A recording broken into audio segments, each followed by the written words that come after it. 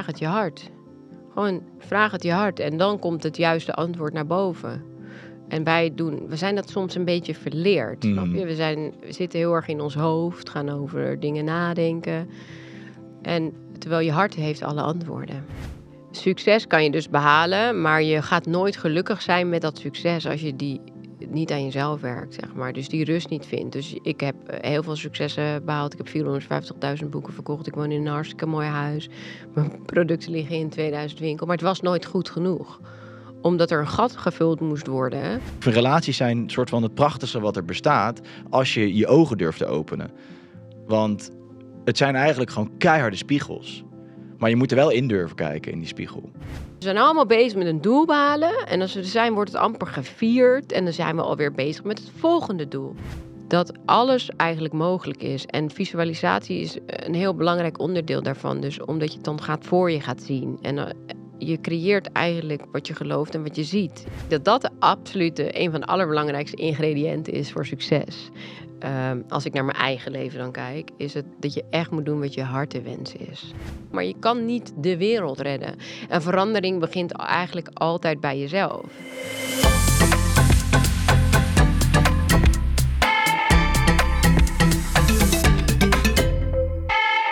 Welkom lieve vrienden bij een nieuwe aflevering van de Trueman Show. Nummer 4 vanuit onze nieuwe studio in Rotterdam. Waar ik onwijs blij mee ben. Eergisteren gesprek opgenomen met Robert Valentine en met Boris van de Ven van Vivo Valentine. En vandaag hebben we weer een onwijs interessante gast voor mijn neus zitten. Fajah Lourens, wie kent het niet, lieve mensen? En dit heeft best wel een tijdje geduurd voordat dit kon lukken. Is wat heen en weer gegaan, maar we zijn er en ik kijk er erg naar uit. Want deze vrouw inspireert mij enorm vaak en enorm veel met alles wat ze doet. En ik hoop dat we daar een beetje van kunnen meekrijgen vandaag. Voor we beginnen, lieve vrienden, jullie doen mij een groot plezier door de podcast te delen met jullie vrienden op jullie socials. En op www.johnluca.com of www.detruemanshow.com kunnen jullie ook een financiële bijdrage doen. Daarmee helpen jullie mij enorm, helpen jullie de studio bouwen, dit soort gasten uitnodigen. En helpen jullie eigenlijk gewoon alles rondom de Trueman Show. Dank jullie wel en we gaan onwijs gauw beginnen. Nou, lijkt het net alsof ik geld kost. Dit soort gasten uitnodigen. Dit soort gasten faciliteren. Oh ja, oké. Moet je het gelijk weer gaan verklappen? Ja, dan is het weer zo'n sterallure ding, weet je. Ik kom alleen als je betaalt. Nee. Ja, maar dat was het heel erg duidelijk niet. Maar het is wel wat heen en weer geweest voordat het uiteindelijk kon lukken. Ja. Maar toch zijn we er. Ja. Ik kan me ook voorstellen dat je het onwijs druk hebt ook. Was dus bedoeld voor dit moment en niet eerder. Gaan we gelijk al een spirituele wijsheid erin gooien. Nou ja, dat is zo, toch? Ja, dat is wel waar. Dit was het momentum. Nou, en ik moet je ook heel eerlijkheidshalve bekennen dat ik het ook wel... Want we zijn sinds dat we de studio in zijn gegaan ook wel een nieuwe richting ingeslagen. En waar we het afgelopen jaar een beetje hebben gezocht naar de richting is die nu heel duidelijk. En vind ik ook dat het gesprek met jou daar perfect in past. Ook omdat we hebben nu een soort van afgelopen 2 jaar heel erg aan kunnen tonen waar het allemaal mis zit en zo. En allemaal dingen aan elkaar kunnen stellen wat er fout gaat.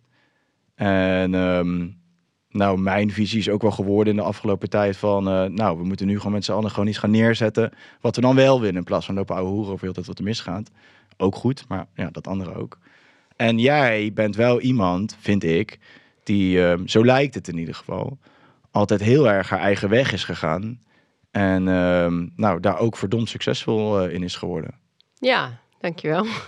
Ja. Best. En ik geloof ook heel erg dat waar je aandacht aan geeft, dat groeit. Dus hetgeen waar je je mee bezighoudt, manifesteert zich alleen maar nog meer in jouw leven. Dus als je ervoor kiest om de hele tijd bezig te zijn met wat andere mensen wel of niet doen, of de waarheid wel of niet spreken, of wat niet goed gaat, ja, dan gaat je eigen leven natuurlijk ook niet zo goed. Nee. Heb je daar wel mee bezig gehouden de afgelopen 2 jaar? Helemaal in het begin. Ik denk dat iedereen dat wel deed toen het natuurlijk gebeurde met corona. Daar heb ik me ook wel over geuit. Maar ik had wel heel snel door dat dat niet mijn manier was. Het is ook niet mijn manier om te vertellen wat wel of niet goed is. Het is ook niet aan mij om daarover te oordelen. En we weten het ook helemaal niet. Want niks is zeker. Nee.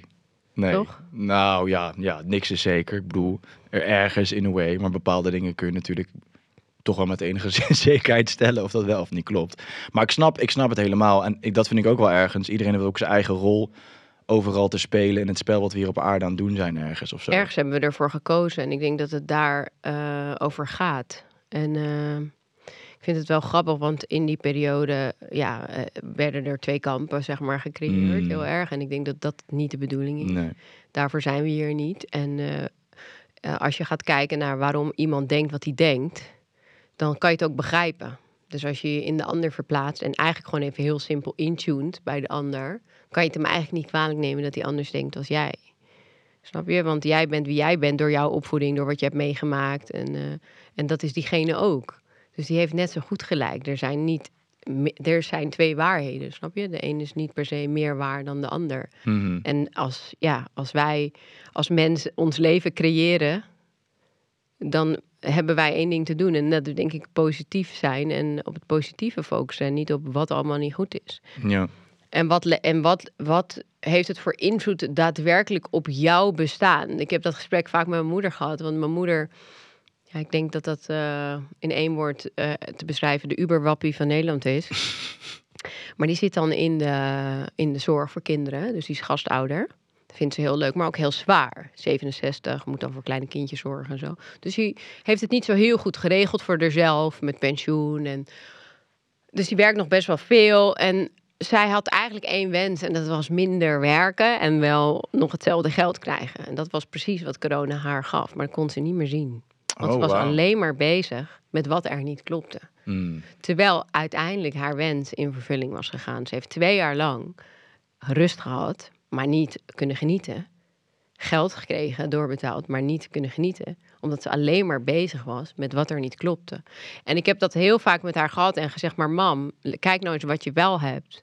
Je zit hier thuis, je hoeft niet te werken, je verdient geld, zittend, in je huisje, wat je zo fijn vindt in je tuin. En je bent alleen maar bezig met iets wat buiten jou buiten ook jouw macht, controle ligt. En dat zag je eigenlijk heel veel. Dus mensen raakten daarvan overspannen.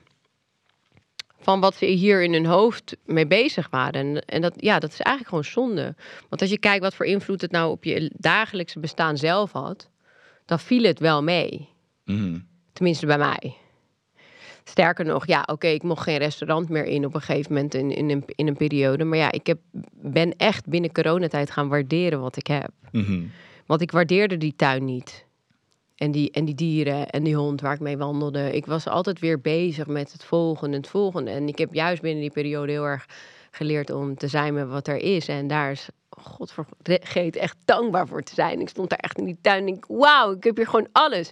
Oké, ik mag niet meer naar een café. Nou, ik bouw gewoon zelf een bar. Gewoon een bar gebouwd in mijn huis. Een zwembad gebouwd in mijn huis. Ik dacht, fuck it. Ik heb het gewoon allemaal goed voor elkaar. Weet je, dus wat zit ik nou te klagen? Dus ik heb best wel heel snel die mindset veranderd van dit klopt niet, dat klopt niet, naar laat eens even kijken wat ik nou nog wel heb. En dit helpt mij niet, weet je. Focussen op wat er allemaal niet goed gaat in de wereld. Kijk, we zitten in een bewustzijnsniveau dat mensen het nu zien. Maar het gaat natuurlijk al eeuwen zo. Dit is niet iets nieuws. Dit is niet van nu. Dit was vroeger al. Dit is miljoenen jaren gaat dit al zo dat de overheid niet vertelt wat. Ja, weet je wel. En als je weer vanuit het standpunt van de overheid kijkt, dan hebben we er ook weer een reden voor. Snap je? Ik bedoel, dus ik denk dat het mooi is dat we een ander bewustzijnsniveau hebben behaald allemaal in deze periode. Dat heb ik in ieder geval heel erg om me heen gezien. Wat ik heel mooi vind. Maar dat we ook kunnen gaan zien, wat hebben we nou wel, weet je? Mm. Ik vind dat wel heel waardevol, ja. Ik denk alleen wel dat er zit ook waarde in het erachter komen dat het anders zit dan je dacht. En daar vervolgens iets, ook in verontwaardiging misschien wel jezelf over uitspreken. Ik denk alleen, voor jezelf en voor alles en iedereen om je heen. En daar zit ook best wel de essentie, denk ik dan, dat je vanaf daar lagen doorgaat. En stopt met inderdaad te blijven hangen in die primaire emotie van wat het bij je oproept als je erachter komt dat het anders zit of dat je ergens boos over wordt. Maar dat je dat inderdaad turnt. Secundair is dat eerder dan primair. Want primair is gewoon de angst misschien. Ja. En secundair is het woede en mensen vertellen me de waarheid niet. Het ego komt kijken. Ja. Maar wat zijn nou die primaire gevoelens? Dat zit toch veel dieper. En dat is veel interessanter inderdaad. Ja. Wat zit daar nou onder? Waarom wil ik aan iedereen nu gaan vertellen dat het niet klopt? Precies. Wat zegt dat over mij? Ja. Dat is de volgende leerschool natuurlijk. Dat denk ik, als je die ontwikkeling kan doormaken, dan kom je ook bij een punt uit dat je het naast je kan laten neerleggen, of naast je kan neerleggen en door kan bouwen naar iets nieuws. Maar de fase daar voorafgaand is denk ik wel essentieel. Zeg maar. Is had gisteren een post geschreven, of volgens mij hadden we dat op Dead Spirit geschreven, dat een analogie over een pinautomaat. Van je kan mensen niet bewuster maken. Jij kan niet zorgen dat iemand bewuster wordt. Iemand anders moet bewuster willen worden ergens. Mm-hmm. En dan kan jij klaarstaan voor die persoon, of die persoon kan dan aanhaken op hetgeen wat jij zegt. Dus iedereen heeft zijn momentum. Precies. En wat je dus heel erg zag, is doordat ik ook, want ik ben daar ook een onderdeel van geweest, heel erg onze waarheid gingen projecteren, dat er juist weerstand tegenkwam. Want die mensen waren daar nog helemaal niet. Dus juist wat hun ook weer deden andersom, zorgde juist voor frictie tussen twee andere soort bewustzijnsniveaus, zeg maar. Dus ik denk dat iedereen het op zijn eigen tijd gaat zien. Op zijn eigen moment. En dat jij of ik daar niet een invloed van hebben. Weet je wel, dat misschien komen ze er later op terug, omdat ze je dan eerder hebben gehoord en er toen nog niet de ruimte voor hadden of zo. Maar ja, ik vond het op een gegeven moment, vond ik mezelf heel irritant worden. En daar kwam ik dus achter dat ik andere mensen heel irritant vond. Hè? Want het gaat altijd over jezelf. Dus ik volgde iedereen die de hele dag over corona alles vond wat niet klopte. En toen dacht ik, Jezus, hou toch eens je bek, man. En toen dacht ik, waarom vind ik dit zo irritant? Hoe iedereen nu gaat vertellen hoe het niet klopt. Ja, omdat ik dat zelf ook aan het doen ben. Het gaat gewoon weer over mezelf. Dus ik stop er nu mee. Want ik vind het heel irritant om naar te kijken. Plus, het levert me helemaal niks op. Het brengt me niks vandaag de dag om elke dag te gaan horen hoe wij voor de gek gehouden worden. Ja, Jezus, dan worden we al miljoenen jaren. Laat zitten, joh. Ja.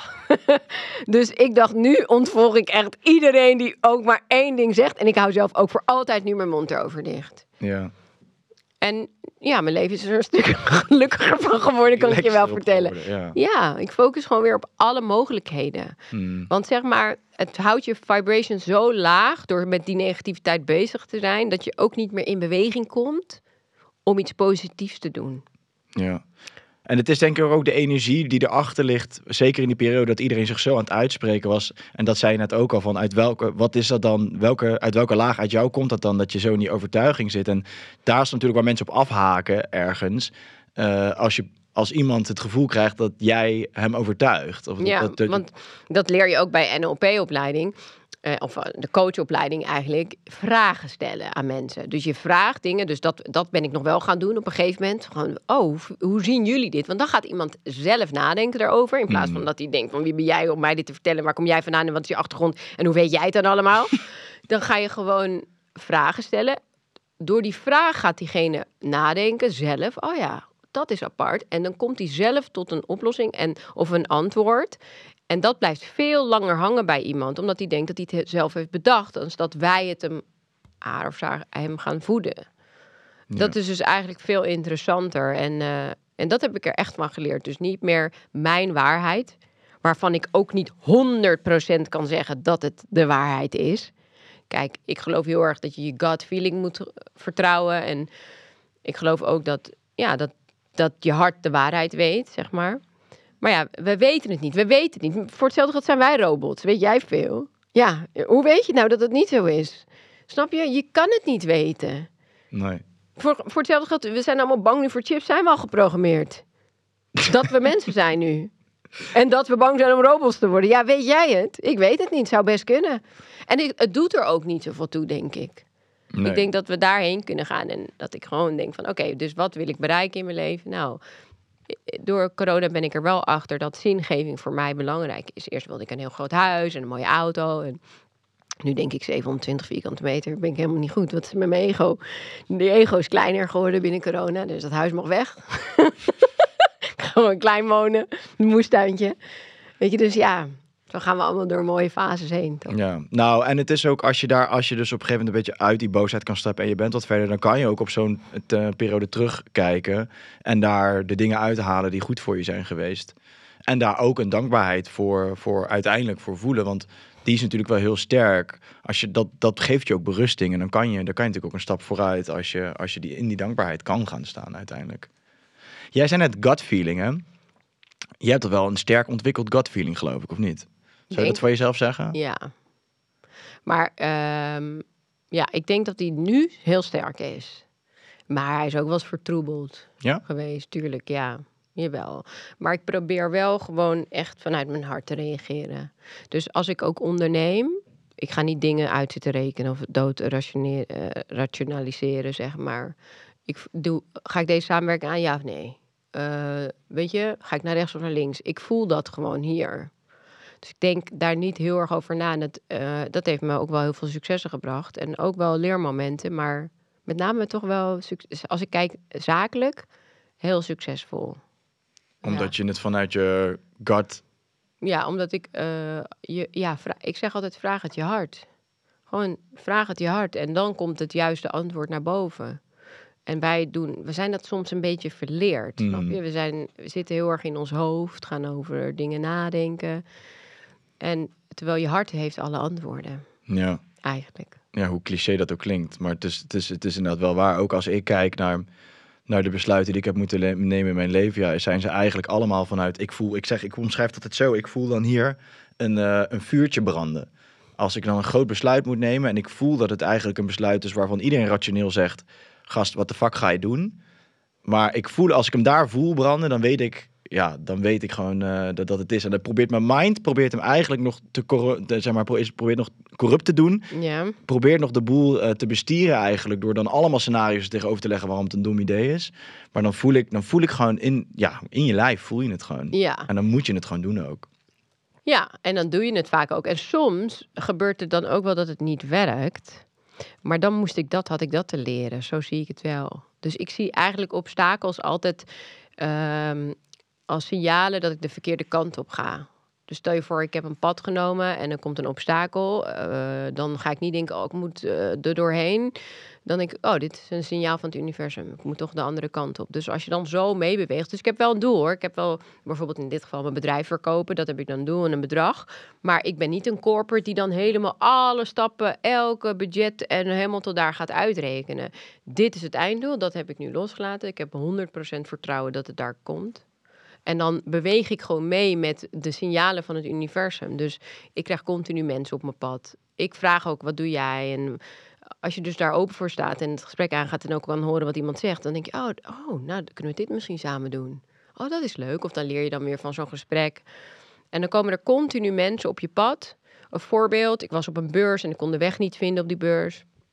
Dus ik vroeg gewoon aan een voorbijganger van, weet jij deze stand of deze... was een private label beurs. Nou, en toen zei hij me, ben je niet Fajah? En zei ik, wat doe jij? Nou, ik maak cadeautjes voor bedrijfscadeaus. Oh, wat leuk. Nou, misschien kunnen we daar toch een keer over hebben met repen of zo. En nu zijn we bezig met KLM. Hij belde me dan later terug, pas 3 maanden later. Maar dan zo'n gesprekje doordat je heel even doorvraagt. Wie vraagt gewoon de weg. Oh, leuk, hier is toch een kaartje. En dan, soms heb je van die cadeautjes op je pad die we, doordat we in ons hoofd zitten, niet meer kunnen zien. Of dat we gehaast zijn omdat je naar zo'n stand moet. Dus neem ook gewoon de tijd voor de mensen die op je pad komen. De dieren op je pad zijn signalen. De mensen op je pad zijn signalen. Is het ook niet zo dat je juist omdat je hem zo vurig ergens voelt en dat je... omdat het ook ergens verwoven zit met je passie, dat het gewoon in je hoofd zit ook. Het idee, het hele, de realiteit waar je naartoe wil bewegen, die leeft eigenlijk al in je hoofd. En dat is ook, denk ik ook, op het moment dat je dan, je spreekt erover met mensen. En voor mij voelt het ook heel vaak hoe overtuigd jij bent van hetgeen wat je van plan bent te gaan doen, of wat je aan het doen bent. Als je die overtuiging, als je die echt voelt, voelen andere mensen die ook. Dus dan haken ze ook aan op hetgeen wat je aan het doen bent. Ja, maar je moet er ook nog wel wat voor doen. Keihard moet je er wat voor doen. Sommige mensen denken, ik ga even, zitten, mediteren, manifesteren en visualiseren. Ja, visualiseren helpt enorm met doelen behalen. Ik doe dat wel echt al vanaf kinds af aan, visualiseren. Gewoon echt wat ik wilde. En dat begon vroeger bij een paard en toen een rol in goede tijden, wat ik heel graag wilde. Dus ik wel tot ieder detail visualiseer ik. Maar daarna ook de stappen echt maken en zetten en doorzetten. Ja. En ook als het moeilijk is. En daar haken mensen vaak af als het wat moeilijker wordt. Ja, dat is zo. Dat heb ik de afgelopen 2 jaar ook wel. Want als je dan zeker wat meer in de spirituele kringen, dan doen mensen alsof je iets manifesteert. En dat het dan ook gewoon... er ineens is. Pam, poef, het is er in 1 keer of zo. Nee. Terwijl het is... heel hard werken. Het is heel hard werken. Het hoeft niet als in het 40 uur per week hard te zijn. Maar je moet er wel wat voor doen als je succesvol wil zijn. Ja, maar als je het doet omdat je het superleuk vindt, voelt het natuurlijk ook weer niet alsof je er heel veel moeite voor moet doen. Zeg. Nee, en ik denk dat dat absoluut een van de allerbelangrijkste ingrediënten is voor succes.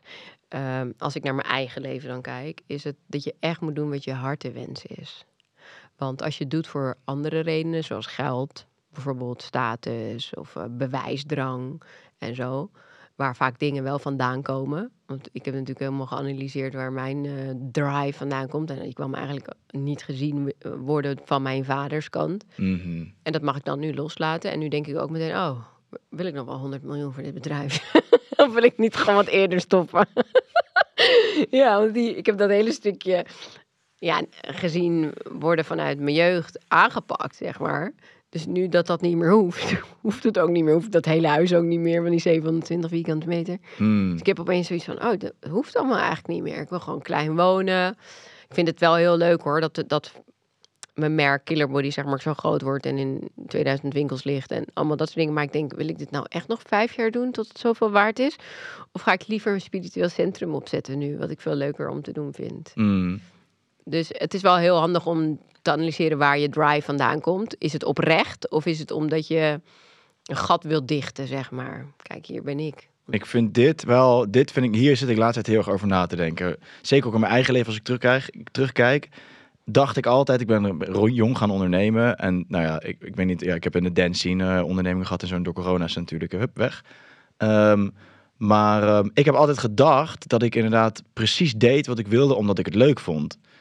Totdat ik zeg maar dat pad van zelfontwikkeling opging. En ik erachter kwam dat ik, naarmate ik steeds meer lagen van mezelf ging wegpellen, dat alles wat ik dacht dat het voortkwam uit een soort intrinsieke innerlijk vuur of zo, dat eigenlijk 9 van de 10 keer gewoon iets is geweest om een gat te vullen. Gezien willen worden. Dat is ook mijn grote gehoord en gezien willen worden. Maar dat is bijna bij iedereen. Ik denk dat een grote groep zich daar wel bij kan aansluiten. Ja, en ik denk dat zeg maar, het soort van het ene deel van die groep zal dan heel hard gaan werken om dat gat proberen op te vullen, om weg te blijven. Dus bij die pijn eigenlijk die daar aan de grondslag ligt. En een andere groep zal juist niet vooruit te branden zijn. En die gaat juist bij de pakken neerzitten en houdt zichzelf heel erg klein. Ja, en dat heeft weer met je temperament te maken en wie je als mens bent. Maar als je het dus oplost bij jezelf. En daarvoor, het is niet per se verkeerd. Dat is wat ik voor de podcast eventjes met jou besprak. Kijk, al die dingen, ik ben 41, kom er nu allemaal achter, is niet verkeerd. Want als ik er eerder achter was gekomen, mijn 20ste, en al mijn familieopstellingen en mijn therapie allemaal ging doen, omdat mijn vader me niet had gezien, dan had ik nu misschien het bedrijf niet gehad. Snap je? Dus is dat dan erg? Nee, maar ik ben wel blij dat ik nu kan loslaten wat niet meer van mij is. En mijn vader heeft mij een paar dingen geleerd, in zijn afwezigheid ook, maar hij was er af en toe. 1 ding was dus, als je je huur niet kan betalen, moet je niet kleiner gaan wonen, maar harder gaan werken. En ik dacht dat dat dus moest, dat je altijd heel hard moest werken. Maar wanneer is het dan genoeg? Snap je? Wanneer is het genoeg? Was het dan genoeg bij die 100 miljoen? Ik weet het niet. Of het dan genoeg, misschien had ik daar dan weer 200 miljoen van willen maken, weet je wel, als ik dat had gehaald. En nu ik dat los kan laten en denk, dat was van hem, dat is helemaal niet van mij. Is die trein weg die achter me aan het racen was. Ik maar door. Want als ik terugkijk naar mijn hele carrièreloop, dan heb ik eigenlijk dus nooit genoten. Nee. Zoals mijn moeder niet kon genieten van haar vrijheid, omdat ze met corona bezig was. Ik heb als meisje van, ik zat in groep 8, dus 12 geroepen, wacht maar tot ik later in Goede Tijden speel. Daar heb ik alles voor gedaan, gevisualiseerd, ieder castingbureau. En dan zat ik erin, toen was ik bezig met de Hollywood, waar ik weer wilde gaan acteren, weet je wel. Ik heb er helemaal niet van genoten. En dat doen we dus allemaal. Dus we zijn allemaal bezig met een doel behalen. En als we er zijn, wordt het amper gevierd. En dan zijn we alweer bezig met het volgende doel. Maar we zijn hier. En op een gegeven moment sta je dan bij die tunnel aan het einde van je leven. En denk je, dat is snel gegaan. Ik heb er eigenlijk helemaal niks van meegekregen. En dat vind ik zo mooi aan corona. Want corona heeft mij echt geleerd om te genieten. Ik kan eigenlijk echt zeggen dat ik door corona op de pauzeknop ben gaan drukken. En met mezelf kon zijn. En thuis kon zijn. En in de tuin kon zijn. En kon wandelen in het Twiske, want het was het enige wat we nog mochten. En opeens zag ik die bomen. Ik wandelde altijd in het Twiske met mijn telefoon. Zat ik mijn team aan te sturen. Ja, en dit en dit. Voice me. Jees, tegen de hond. Weet je wel, zo. Hier blijven! En dan zat ik weet je wel. En nu, liepen we gewoon. En ik voelde ook zo die rust toen we die lockdown hadden. Die allereerste, dat ik dacht, ik hoef even niet meer. Want de hele wereld is op pauze. Niet alleen mijn bedrijf. Iedereen. Dus toen kwam er echt zo'n rust. Later kwam natuurlijk wel met er allemaal aan de hand en zo. Maar toen dacht ik, dat moet toch eigenlijk er altijd zijn, die rust. Waarom genieten we niet? Waarom zijn we alleen maar aan het werk? We zijn toch niet geboren om te werken? Nee. Nou, maar dan kom je natuurlijk bij de kern van het systeem ergens uit of zo. Toch? Ja, dan kom je er echt achter van, oh ja, maar zo werkt het gewoon. Ja, maar we zijn uiteindelijk de regisseur van ons eigen leven. Dus wij zijn degene die het nu kunnen veranderen als we daarvoor kiezen. Ja, maar die eigenaarschap voelen weinig mensen, denk ik. Maar dat is van hun, is prima. Ja, Die hebben er ook geen last van. Nee, en dat vind ik dus het mooie aan de coronaperiode. Dus in ieder geval als ik dat op mezelf dan weer betrek, is op een gegeven moment ben ik zo hard tegen de muur aangelopen, dat je niet anders kan dan een keer naar jezelf te gaan kijken waar bepaalde dingen vandaan komen. En ja, en dan kom je dus achter, oh damn, ik heb gewoon altijd alles gedaan om deze reden. En ik dacht dat het dit En nu? was. Hoe dat nu voor mij is? Nou, ik kom nog steeds, nou wekelijks gelukkig niet meer, maar wel nog geregeld kom ik achter lagen van mezelf. Die pel ik weer een stukje af eigenlijk. Kom ik weer ergens iets achter dat ik een patroon dat ik heb ontwikkeld op een bepaald moment in mijn leven om ergens omheen te dansen, zeg maar. En laat ik het zo zeggen, ik denk wel dat ik voor mezelf soort van, als ik een kernwonde moet spreken vanaf, zeg maar, trauma van jongs af aan, dat ik daar wel redelijk voor een deel wel achter ben hoe dat zit. Alleen dat manifesteert zich soms nog steeds gewoon in je dagelijkse leven. Dat je denkt dat je iets heel bewust doet, maar dan achteraf toch wel achterkomt dat het een reactie is die compleet onbewust is en uit een trigger voortkomt die van iets wat in de buurt komt van een pijnplek in jou. Ja. En wat kan je er dan aan doen om dat te veranderen? Nou, ik denk dat allereerst de eerste laag is je er bewust van zijn. Hmm. Maar voor mij ben ik er wel achtergekomen dat niet, daar stopt het niet. Als je er bewust van bent, is één. Maar ja, kijk, voor mij voelt het zo dat we, ik heb het al vaker gezegd hoor, maar dat we gewoon een afgescheidenheid hebben van jongs af aan, heel vaak. Omdat we ergens een verbinding niet hebben kunnen leggen met een van de ouders. Of misschien wel een oververbinding kunnen leggen met een van de ouders. In ieder geval ergens in de hechting vroeger is het vaak niet goed gegaan. Hmm. En die hechting veroorzaakt een wond en een afgescheidenheid daarvan. En dat is ook waar je ego dan in de plaats komt om ervoor zorgen eigenlijk dat je op jonge leeftijd kan overleven. Hmm. En wat ik denk wat er daarna gebeurt, in ieder geval bij mij heel voelbaar is geweest, is dat je dus patronen ontwikkelt om jezelf weg te halen van die ene pijn. En om terug te spoeden dan waar je dan nu bent. Als je dan doorkrijgt wat die patronen zijn, is stap 1. Maar ergens wil er een diepe pijn nog gevoeld worden in jou, voordat jij bepaalde dingen kunt loslaten of integreren. Ja. En dat is wel de volgende stap, denk ik, om dat te voelen. En dat is ook mooi, toch? Prachtig. En dat huil je er dan even uit, of even. Maar ja, dat is het wel, daarna die pijn durven gaan en met die pijn te zijn. Want alles wat er niet mag zijn, komt 3 keer zo hard terug. Precies. En het is wel mooi wat je zegt. Het begint uiteindelijk bij bewustwording en ja, teruggaan ook naar dat moment. En voor mezelf, als ik voor mezelf spreek, heeft niet altijd hebben niet bewuste dingen ertoe geleid dat ik echt tot de kern kwam. Ik heb ook veel plantmedicijnen gedaan. Oh ja. Die dan nog net even iets aanstipt. Dat ik dacht dat ik dat al had verwerkt. Maar kennelijk zit het er toch nog wel. Weet je wel zo. Maar heel mooi. Het is wel een heel mooi proces, vind ik. En ik ben nu zo bewust dat ik denk, ja, nu kan het allemaal niet meer misgaan. Dat is natuurlijk ook weer niet zo. Maar ik denk nu wel na. Ik kan wel tot 10 tellen. Ik denk ook, oké, waarom heb ik deze reactie? Of als ik soms iets kinderachtigs van mezelf merk, dan denk ik, waarom doe ik nu zo kinderachtig? En dan ga ik daar toch weer naar terug. Maar ja, we zijn ook gewoon mensen en een mens mag toch ook gewoon fouten maken nog steeds. Nou, ik denk daar begint het mee. Want dat oordeel op onszelf is zo zwaar. En dat weerhoudt je er ook juist van om bepaalde dingen te kunnen doorvoelen die doorvoeld willen worden. Omdat we constant een oordeel hebben op ons eigen gedrag. En op hetgeen wat we allemaal fout doen in ons leven. Ja. Maar ik geloof dus wel dat uiteindelijk al die hechtingsproblematieken die uit de jeugd ontstaan, die iedereen dus heeft, want ook de beste gezinnen en de voorbeeldigste gezinnen, dat die er dus zijn omdat die er moesten zijn. Want we zijn hier kennelijk op aarde, ja, dat geloof ik, om iets te leren en door te maken en te leven. En als het allemaal heel makkelijk was, wat kwamen we hier dan doen?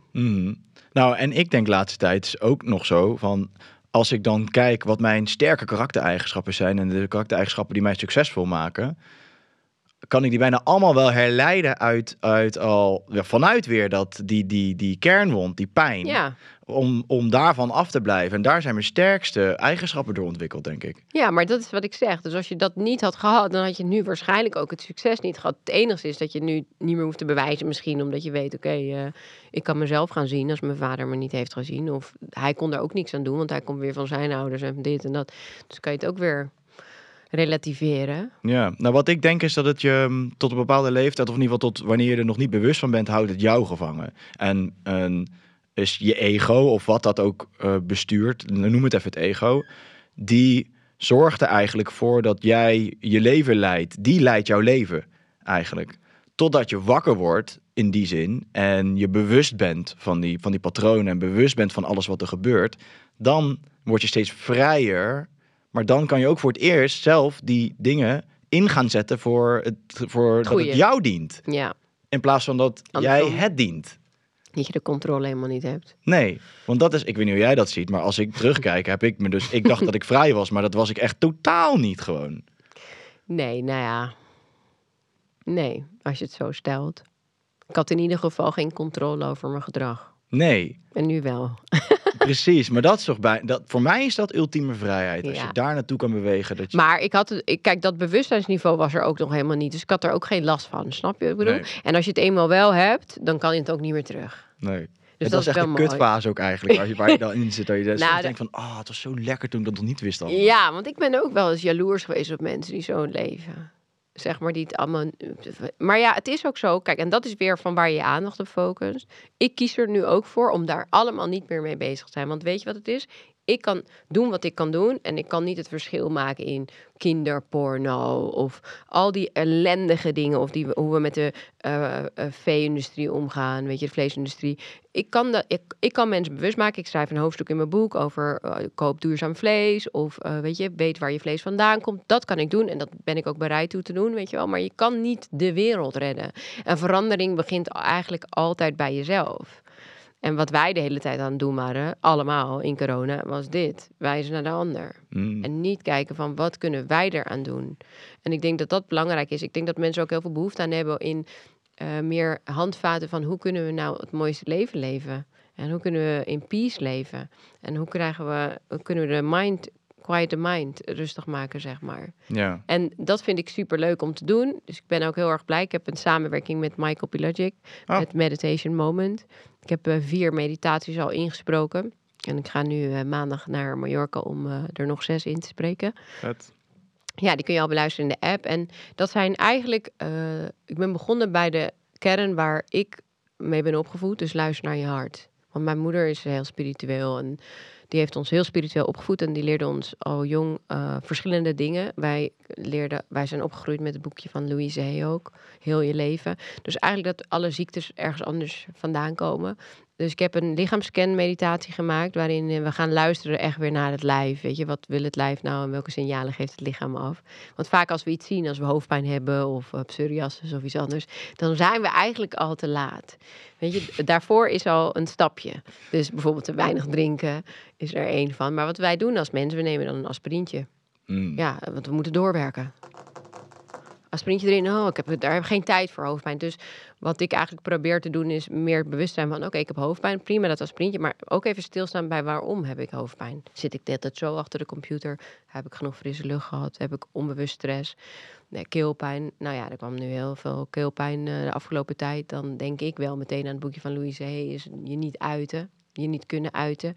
Dus wat is er gaande? Waarom uiten wij ons zo massaal met z'n allen niet? Weet je, waarom staan we dan niet voor wat we misschien denken? Dus dat vind ik heel interessant. Dus daarin kan ik het verschil maken. In plaats van te zeggen, opletten, want we worden voor de gek gehouden. Weet je, als een of andere gek op mijn Instagram, ga ik liever zeggen, nou kijk, laten we eens kijken van wat wij kunnen doen. Dus luister naar je lichaam, luister naar je hart. Je hart weet alle antwoorden eigenlijk al. En het visualiseren heeft mij ook als kind heel veel geleerd. Mijn moeder die gelooft in Babaji. Dat is een Indiase manifestatie van God. En ik dacht, wat is dat voor larikoek als kind? Wat een onzin. Maar ik dacht wel, ze zei altijd, vraag dan Babaji en dan krijg je het. Ik dacht wel, ik wil een paard, dus ik vraag het gewoon. Dus dan zat ik uren op mijn kamertje met een mala te mediteren en te visualiseren dat ik dat paard had en te vragen aan God en nou, hele reutemeteut. En ik kreeg dat paard, kwam er. Dus dat was mijn eerste manifestatiesucces eigenlijk. En zo volgde er nog meer. Dus ik heb echt een blind vertrouwen vanuit die opvoeding van mijn moeder, waar ik er heel erg dankbaar voor ben, dat alles eigenlijk mogelijk is. En visualisatie is een heel belangrijk onderdeel daarvan. Dus omdat je het dan voor je gaat zien. En je creëert eigenlijk wat je gelooft en wat je ziet. Dat manifesteert zich in jouw leven. Dus wat ik eerder al zei, als we heel erg gaan bezig zijn met wat allemaal niet goed is, dan zie je dat nog meer. En ik denk dat visualisatie dus een hele belangrijke is om mee te beginnen als je je doelen wil behalen. Als je een zakelijk doel hebt of weet ik het, de man van je dromen, visualiseren. Dus ik heb ook een visualisatieoefening gemaakt voor in de app. En op deze manier wil ik mensen helpen. Dus meer bewustzijn creëren van wat wij daadwerkelijk zelf in ons leven kunnen doen om het te verheerlijken in plaats van wijzen naar wat een ander niet goed doet. Ja, je zei net al een heel mooi woord dat volgens mij wel een codewoord is in alles wat je net zei. En dat is vertrouwen. Want ik zit dan, ja, je zegt dat zo en ik voel dit allemaal heel sterk. Maar ook natuurlijk omdat ik het zelf heb meegemaakt in mijn eigen leven, waardoor ik kan zeggen, ja, dit werkt. En ik hoop altijd dat andere mensen het dan ook gaan zien. Omdat het soort van, ja, als je dat eenmaal kan ervaren, dan gaat er gewoon een nieuwe wereld voor je open eigenlijk. Als je dat tot dan toe nog niet zo hebt ervaren. Maar dan moet je beginnen met kleine stapjes als je het vertrouwen nog niet hebt. Ja, want dat is al een mooie inderdaad. Want daar gaat dus, want hoe kan het dan dat bepaalde mensen het dan niet kunnen? En dat is denk ik... Omdat het vertrouwen er eigenlijk niet zit. Precies. Dus zeg maar, ik heb dat blinde vertrouwen vanuit mijn jeugd meegekregen, dus ik weet niet beter. Maar er zijn natuurlijk ook mensen die zijn opgevoed met ouders die zeggen, nou, je moet gewoon een opleiding doen, want anders kan je helemaal niks. En geld is alleen voor de rijken en dat soort ideeën. Dus die geloven dat. Dus voor dat soort mensen is het onmogelijk om te denken dat ze een bedrijf gaan verkopen voor 100 miljoen. Terwijl ik denk, ga ik gewoon doen. Snap je? Dus die mensen, die moeten klein beginnen. Het begint dan niet bij een bedrijf voor 100 miljoen, maar het begint dan bijvoorbeeld bij... even denken wat een goede oefening zou zijn. Een kleine manifestatie. Misschien iets heel simpels. Bijvoorbeeld dat je graag een witte ooievaar wil zien vandaag. Of een vlinder. Dat zijn hele kleine dingen die zich gewoon heel makkelijk manifesteren en misschien hoef je niet vandaag te zeggen, want dat geloof je dan weer niet. Want het gaat er uiteindelijk om die overtuiging die eronder zit. Dus je kan zeggen, ik heb het vertrouwen dat ik vandaag een vlinder zie. Of kan je me een signaal, universe, geef me een signaal dat ik vandaag een vlinder zie. Maar als je daar dan onder weer iets hebt van, ja, dat kan echt niet, het is echt onzin, dat weet je wel. Dan werkt het natuurlijk weer niet. Want dat is de vibratie die je uitstraalt. En niet het woord wat je zegt, maar het gevoel wat daaronder zit. En dat trekt weer aan wat op je pad komt. En dat hebben we dus bijvoorbeeld dat is een heel mooi voorbeeld met die auto die je natuurlijk... dan heb je, weet ik veel, een Twingo en dan zie je opeens overal Twingo's rijden. Ja, dan rij je niet opeens overal Twingo's. Jij focust je aandacht erop. En dat is natuurlijk ook met geld. Als je geld ziet, dan komt er aan alle kanten geld binnen. Maar als jij alleen maar rekeningen ziet en kosten, nou, dan rij je daar een boete, dan rij je daar je velg kapot. Weet je wel, dan opeens lekt de kraan. Dan komen er allerlei dingen die geld kosten. Dat is de wet van de aantrekking. Is heel simpel. Maar als je dus dat vertrouwen nog niet hebt, dan begin je gewoon met iets kleins. En dan ga je opbouwen naar iets groots. En dan groeit die vertrouwen uiteindelijk wel. En dat hebben mensen ook die willen afvallen. Die willen meteen 30 kilo afvallen bijvoorbeeld. Ja, dat lukt dan niet. En ja, zie je, kan het toch niet. Laat maar zitten. Ja, en dan wordt het steeds moeilijker. En dan kom je in zo'n self-fulfilling prophecy rondje. Ik ben dik en lelijk, dan voel je je kut. Ja, dan ga je nog meer eten, word je dik en lelijk. Ja, en ja, dat is natuurlijk een groot onderdeel daarvan. Ook die beperkende gedachten die we dan massaal allemaal hebben. Waardoor, volgens mij is dat key aan waarom bepaalde dingen niet lukt. Dus omdat je denkt dat je het niet voor elkaar krijgt. Ja, maar omdat je een bepaalde beperkende gedachte erop nahoudt. Ja, en die beperkende gedachten, die houden je weer veilig op je plek wat je gewend bent. Dus dat is weer comfortabel. Hoef je niet uit je comfortzone. Kan niemand je wat aandoen. En zo zit je weer in je cirkel. Ja, maar dan, groei vindt niet plaats in je comfortzone, maar in de stretchzone. Altijd oncomfortabel. Altijd oncomfortabel. Maar wel mooi als je er dan doorheen gaat en het je lukt. Is het ook niet zo dat je dan eigenlijk juist meer naar dat voel ik dan vaak, van wat het pad wat jij dan net uitstippelt, dat is een pad wat je kan bewandelen, maar als dat niet gepaard gaat met eigenlijk naar de oorzaak ook gaan, wat je net weer zei over ziekte, waarom jij geen vertrouwen voelt, dan blijft dat eigenlijk een beetje opvulling van, bypass een beetje zelfs zo. Nou, ik denk dat het inderdaad, als je het gaat hebben over succes, kan je dus behalen, maar je gaat nooit gelukkig zijn met dat succes als je die niet aan jezelf werkt, zeg maar. Dus die rust niet vindt. Dus ik heb heel veel successen behaald. Ik heb 450.000 boeken verkocht. Ik woon in een hartstikke mooi huis. Mijn producten liggen in 2000 winkel. Maar het was nooit goed genoeg. Omdat er een gat gevuld moest worden. Dus het is niet dat je dat succes niet haalt. En voor een buitenstander is het echt wauw. Maar hier voel je het niet. Omdat er een gat gevuld moet worden die niet op te vullen is. En die heeft ook te maken met eigenwaarde, zelfliefde, gezien. Je bent 50% je moeder en 50% je vader. Als je vader je niet heeft gezien, wat heeft dat dan voor invloed op jou? Nou, iedereen heeft een ander verhaal. Dus ik denk dat je er wel nog steeds kunt komen. Maar wat je dus heel erg om je heen ziet, is alsof we al inderdaad robots zijn. Want je hebt het daarvoor even over een chip. Maar als je echt even om je heen kijkt, ga even een kantoorpand inlopen. Loop de beurs even in. Wat zie je daar? Ik zie daar niet mensen die genieten van hun leven. Ik zie mensen die eigenlijk in de haast hun kinderen naar school brengen, naar de crash brengen, huppa, werken, telefoon voor de tv met een telefoon. Mijn kinderen zitten tegenwoordig voor de televisie en een telefoon in hun handen. Tegelijkertijd. Ik zeg, hier, wat is er? Waarom zit je nou tv te kijken of op je telefoon? Weet je wel? Ik snap er allemaal niks van. Ik snap het allemaal niet. Ik ben natuurlijk ouderwets. Maar ik snap het inderdaad gewoon niet. Waar is het bewust eten? Bewust tv kijken? Bewust op je telefoon? Al die dingen gaan onbewust. Dus we doen het allemaal wel. En we zijn dan een soort van succesvol omdat we veel geld verdienen of whatever. Maar we worden ingehaald door ziektes. Heb jij, want jij hebt het net over je kids die dat dan nu op deze manier doen, maar volgens mij, hoe jouw moeder in het leven stond, kon je op een bepaalde leeftijd ook niet meer echt waarderen, of wel? Helemaal niet natuurlijk. Nee. Kijk, als je wil als kind gewoon normaal zijn. En nou, wat is dan? Mijn moeder zei, wat is dan normaal? Dat zei zij. Maar normaal, nee, dat zei ze niet zo. Mijn moeder praat zo. Wat is dan normaal? Ze praat echt ook heel langzaam. Ik denk dat ik daarom heel snel ging praten als kind ook. Omdat ik het echt het tempo... Overcompensatie. Overcompensatie. Ga jij langzaam, ga ik snel. Ja, maar als kind wil je gewoon hetzelfde zijn. Dus ik heet Fajah Hanna Nicole Lourens. Dat is mijn originele naam, maar ik wilde gewoon een normale naam. Dus ik heb op een gegeven moment besloten toen wij naar Noord gingen verhuizen dat ik Nicole heette. Ik heet Nicole. Want dat klonk normaal. Dat had iedereen Fajah. Ja, dat zo heet toch niemand? Weet je, dus dat soort dingen. Ja, je moeder, wij waren vegetarisch in de tijd dat dat nog helemaal niet bestond. Soort van, dat waren we waren echt uniek daarin. En dan kreeg ik zo'n zuurdesembroodje, want als je dat op elkaar plakte, dat het dan brak, weet je wel. Nu is zuurdesem helemaal, je hebt met appelstroop of ukkie pasta zonder suiker. Dus allemaal dat soort dingen. En we hadden dan op een gegeven moment helemaal geen geld meer toen mijn moeder ging scheiden van haar laatste man. Maar dan deed ze toch nog steeds, met het weinige geld wat we hadden, ging ze naar het reformhuis. Dat je dan vroeger het reformhuis en dan haalden ze vegetarische kaas. Dan denk je, ja, kaas is toch vegetarisch? Nee, daar zit dus gelatine en weet ik het allemaal in. Dus hadden we vegetarische, biologische brandnetelkaas, weet je wel. En hummus aten wij al vroeger en allemaal marmiet en allemaal dat soort dingen. Dat vind ik wel heel grappig, want het is nu allemaal hot and happening. Maar als kind dacht ik echt, jeetje, ik wil gewoon normaal. Mijn broertje heet Arjuna, mijn andere broertje Remy dan. Nou, dat is nog op zich. En dan Shanti en dan Fajah en dan allemaal andere achternamen, omdat we allemaal verschillende vaders hadden. We waren echt zo hele aparte familie. En nu pas, ik ben op mijn 16 ook op mezelf gegaan. Ik dacht, weg bij deze rare hippie-familie. We hadden een tempel in huis waar we artie zongen. Mijn moeder nam ons mee naar bioresonantietherapie. Wij hadden homeopathische huisarts. Dus allemaal dat soort dingen. En dan ga je er als kind heel erg tegen verzetten. Denk je, nee, nu wil ik echt normaal. Nu ga ik gewoon kip eten ook. En alles wat ik thuis niet had gehad. En het begon met plakjes worst. Want dan zie je niet dat het een dier is.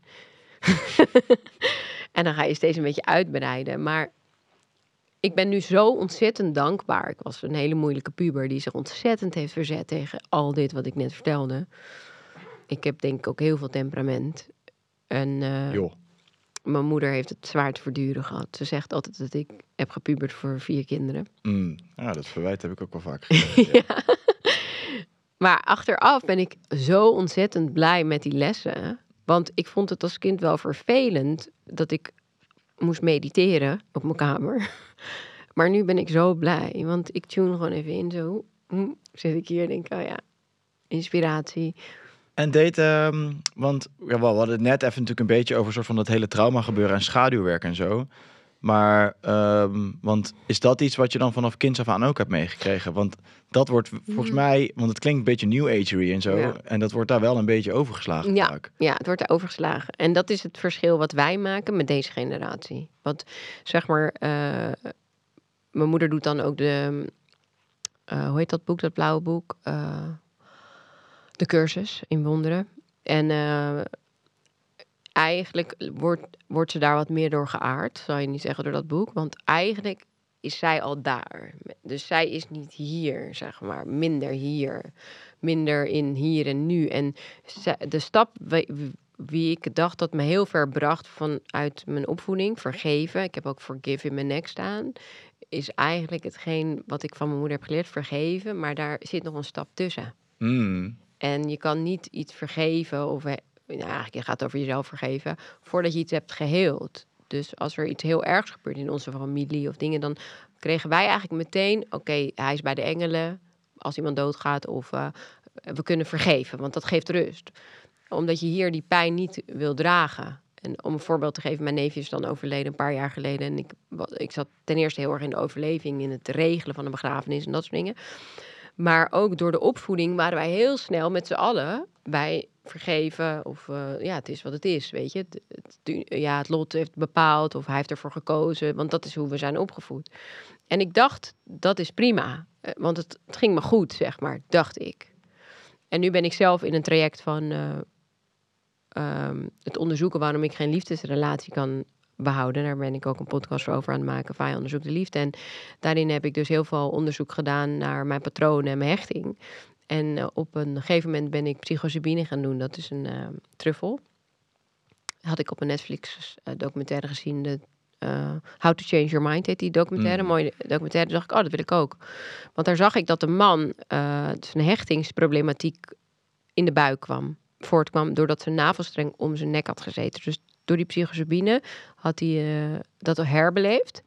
En wist hij ook dat hij als babytje dacht, ik trek die navelstreng weg of ga ik dood? Ik ga alles op alles zetten om het weg te trekken. Toen had hij ook later gerefereerd bij zijn moeder van, was er rond die week iets? En toen was zijn hartslag inderdaad minder. Maar die was dus met die psilocybine weer terug in die buik. Dus ik die psilocybine neem en ik dacht, oké, ik ga ook terug in de buik van mijn moeder mijn hechtingsprobleem oplossen. Want ik wil een keer een vent houden. Dus ik lag er helemaal klaar voor met een vriendin. Naar het weiland te kijken bij mij. En ik mijn ogen dicht. En ik dacht aan de schoonmaaksters. En de dit en allemaal andere dingen. Ja, hier heb ik niet voor getekend. Godverdomme, ik wil terug in de buik van mijn moeder, weet je wel. Dus ik op een gegeven moment neem mijn ogen open. Nou, ik zeg, heb jij dat ook? Al die gedachten, gewoon hoe je hoofd wel eens kan gaan. Zeg, ja, ik heb het ook. En toen deed ik koptelefoon op met healing music of zo, healing frequentie. En toen dacht ik, dat klinkt heel zielig. Hier heb ik niet zo zin in. Ik heb een beetje naar van. Toen dacht ik, nee, Fai, hier moet je dus doorheen. Dat ga je opzetten. Dus ik deed het op, ogen dicht. En ik was direct eigenlijk bij de dood van mijn neefje. Wow. Meteen. En ik was op die dag was ik er als eerst op de plek waar hij is overleden, zeg maar. Dus ik stond daar. En ik deed de deur open en daar lag hij op straat. En zijn vader, zeg maar, die is ook gesprongen. Dus die lag ook op straat en die leefde nog. En ik was gewoon met die psilocybine zo meteen daar. En de pijn die ik toen in mijn buik voelde, die heb ik in het leven gewoon, het echte leven, zeg maar, zonder psilocybine nog nooit gevoeld. Ik heb gehuild voor mijn leven. En mijn intentie was hechting. Dus ik moest dat ook echt even laten landen. Waarom ik daar nou weer stond. Nou, ten eerste had ik het dus niet verwerkt. Want dat moest dus echt nog even eruit. Heel veel verdriet, heel veel gehuild. En echt pijn in mijn buik. Maar die moord, want hij is dan vermoord door zijn vader, heeft voor mij eigenlijk een lading gezet op mannen zijn niet te vertrouwen. Dus als ik vanuit mijn jeugd kijk naar mannen zijn niet te vertrouwen, dat is wat ik heb gezien, dat is wat mijn vader me heeft laten zien, dat heb ik gevoeld. Is er zo'n heftige gebeurtenis in mijn leven waarin een man, een liefdespartner, in dit geval van mijn zusje, haar kind ontneemt. Geeft dan nog een extra lading op mijn hechtingsproblematiek. Wat ik dus niet 1, 2 had bedacht met mijn bewustzijn. Want ik kan heel ver terugdenken, maar die had ik niet bedacht. Dus toen ik daarin ging van ik wil weten waar mijn hechtingsprobleem vandaan komt en of ik het kan oplossen. En ik dacht dat ik terug zou gaan in de buik van mijn moeder, omdat ik dat toevallig op tv had gezien. Kwam ik heel ergens anders terecht. En zo kom je er dus toch achter dat sommige dingen dus nog niet verwerkt zijn. En dat je daar nog wel even doorheen moet. En dat was op zaterdag. En toevallig had ik maandag een sessie met Els van Stijn. Dat is dan mijn coach. En die vertelde ik dat. En toen zei ze, dat pakken we even door. En die ging toen ook nog even op de grond liggen. Als mijn neefje. Toen heb ik daar ook nog denk ik een half uur naast haar zitten huilen. Nou, en toen, ik denk dat ik het nu wel... want ik kan het ook gewoon nu vertellen zonder dat ik huil. Nu wel heb doorvoeld. En dat moest er gewoon uit. Ik moest dat toch nog een keer doormaken. Dan heb ik gewoon vanuit die overleving... alles regelen op dat moment en voor de familie zorgen... heb ik dat gewoon niet gedaan. En dat heeft toch invloed dan ook weer op mijn liefdesrelaties. Bizar, ook omdat het een soort van oude overtuiging dan nog vastzet of zo. Of bevestigt eigenlijk, zonder dat je het door hebt. Nog meer laagjes erop van... mannen zijn niet te vertrouwen, mannen zijn niet te vertrouwen. Mannen zijn niet, dat is echt mijn trigger. En ik merk gewoon heel erg... ik ben op dit moment 4 maanden met iemand aan daten... mag ik wel mijn vriend noemen eigenlijk. Maar daarin heb ik het nu door. En dan doe ik dus, nu is het bewust... nu zoek ik naar dingen. Is dat wel waar? Klopt dat wel? Dus het heeft niet altijd met vreemd gaan of zo te maken. Het kunnen ook dingen zijn die totaal... eerst zei hij dit, nu is het dat. Weet je zo. Dat is gewoon van mij, niet van hem. Nee. Dat is grappig, hè? Want dan heb je dus eigenlijk het vertrouwen wat je voelt in het dagelijks leven en in alles. Want dat herken ik ook wel bij mezelf. En niet in een liefdesrelatie. Heb je niet in een liefdesrelatie, want daar ben je op je hoede. Ja. Omdat je daar een overtuiging op zit. Ergens is daar inderdaad een overtuiging op, waardoor je een guard hebt. En zolang je die muur hebt opgetrokken, want het is toch een muur. Ja, je moet je kwetsbaar opstellen. Ja. Maar dat is gelijk het engste wat er is eigenlijk. Het allerengste. Ik heb dus wel dat helemaal doorlopen van waarom is die muur er en waar komt die vandaan. En dat heb ik helemaal helder. Dat bespreek ik ook allemaal in mijn podcast, Fajah onderzoekt de liefde. Maar dat heb ik nu helemaal helder. Maar nu moet ik het echt gaan doen. Dus in het dagelijks leven. En nou... hadden we het er net al even over. Ik heb dus ook een gast, Hanna Kuppers. Zij heeft het boek geschreven, Liefdesbang. En dat gaat over... ook de gast geweest. Over verlatingsangst en bindingsangst. Super interessant. En ik heb dus iemand die ook verlatingsangst heeft aangetrokken. En we zitten er dus nu samen in. Maar nu kunnen wij zeggen, jij zit nu op de verlatingsangst. Maar je hoeft niet bang te zijn. En we kunnen het er gewoon over praten. En die oncomfortabele gesprekken, die maken het verschil. Dus oké, we gaan het er weer over hebben. We moeten het hierover hebben. Of wat gebeurde er nou? Weet je wel zo. En dat vind ik wel heel mooi. Dus het is helemaal niet een witte broodsweek nu, die 3 maanden. We zitten er echt gewoon vol in. Maar ook omdat ik natuurlijk in dat onderzoek zit. En ik vind dat wel heel bijzonder. Maar het allerbelangrijkste is dus inderdaad kwetsbaar durven zijn. Want dan pas kan iemand met jou connecten. Want als jij die grote stoere vrouw... nee, ik kan het allemaal zelf betalen en ik doe het allemaal zelf en ik heb niemand nodig. Ja, dat heeft me heel lang gediend. Maar als ik dan een liefdesrelatie een keer wil, dan zou ik dat toch moeten laten varen. En dat vind ik rete spannend. Ja, niet normaal. Heb jij dat ook? Ja, maar ik herken dit heel erg. Want het is gewoon... Ik heb het ook, maar in mijn relatie met Is ook. Het is voorheen ben je een soort van... heb je altijd een hele verliefde fase. En dan ga je hebben dus alles een roze wolk en weet ik het wat. Had je dat ook bij haar meteen? Anders. Want als je dan toch dat pad van bewustzijn bewandelt of zo, ben je eigenlijk veel... en toen in het begin nog helemaal niet in vergelijking met nu, maar toch al bewust van je patronen en wat je eigenlijk bij elkaar doet en zo. En dat verandert dan wel. Dat verandert het sprookje eigenlijk hoe het ons wordt verteld. Want het is eigenlijk natuurlijk helemaal niet sprookjesachtig en het is gewoon knijthard werken. Het is helemaal geen sprookje. Maar dat was ook waarom ik steeds wegliep. Omdat ik dacht, nee, dit is een sprookje niet. Dit is een sprookje niet. Dit is een sprookje niet. Ga maar weer weg. Nou, en je verwacht denk ik ook dat onbewust verwacht je...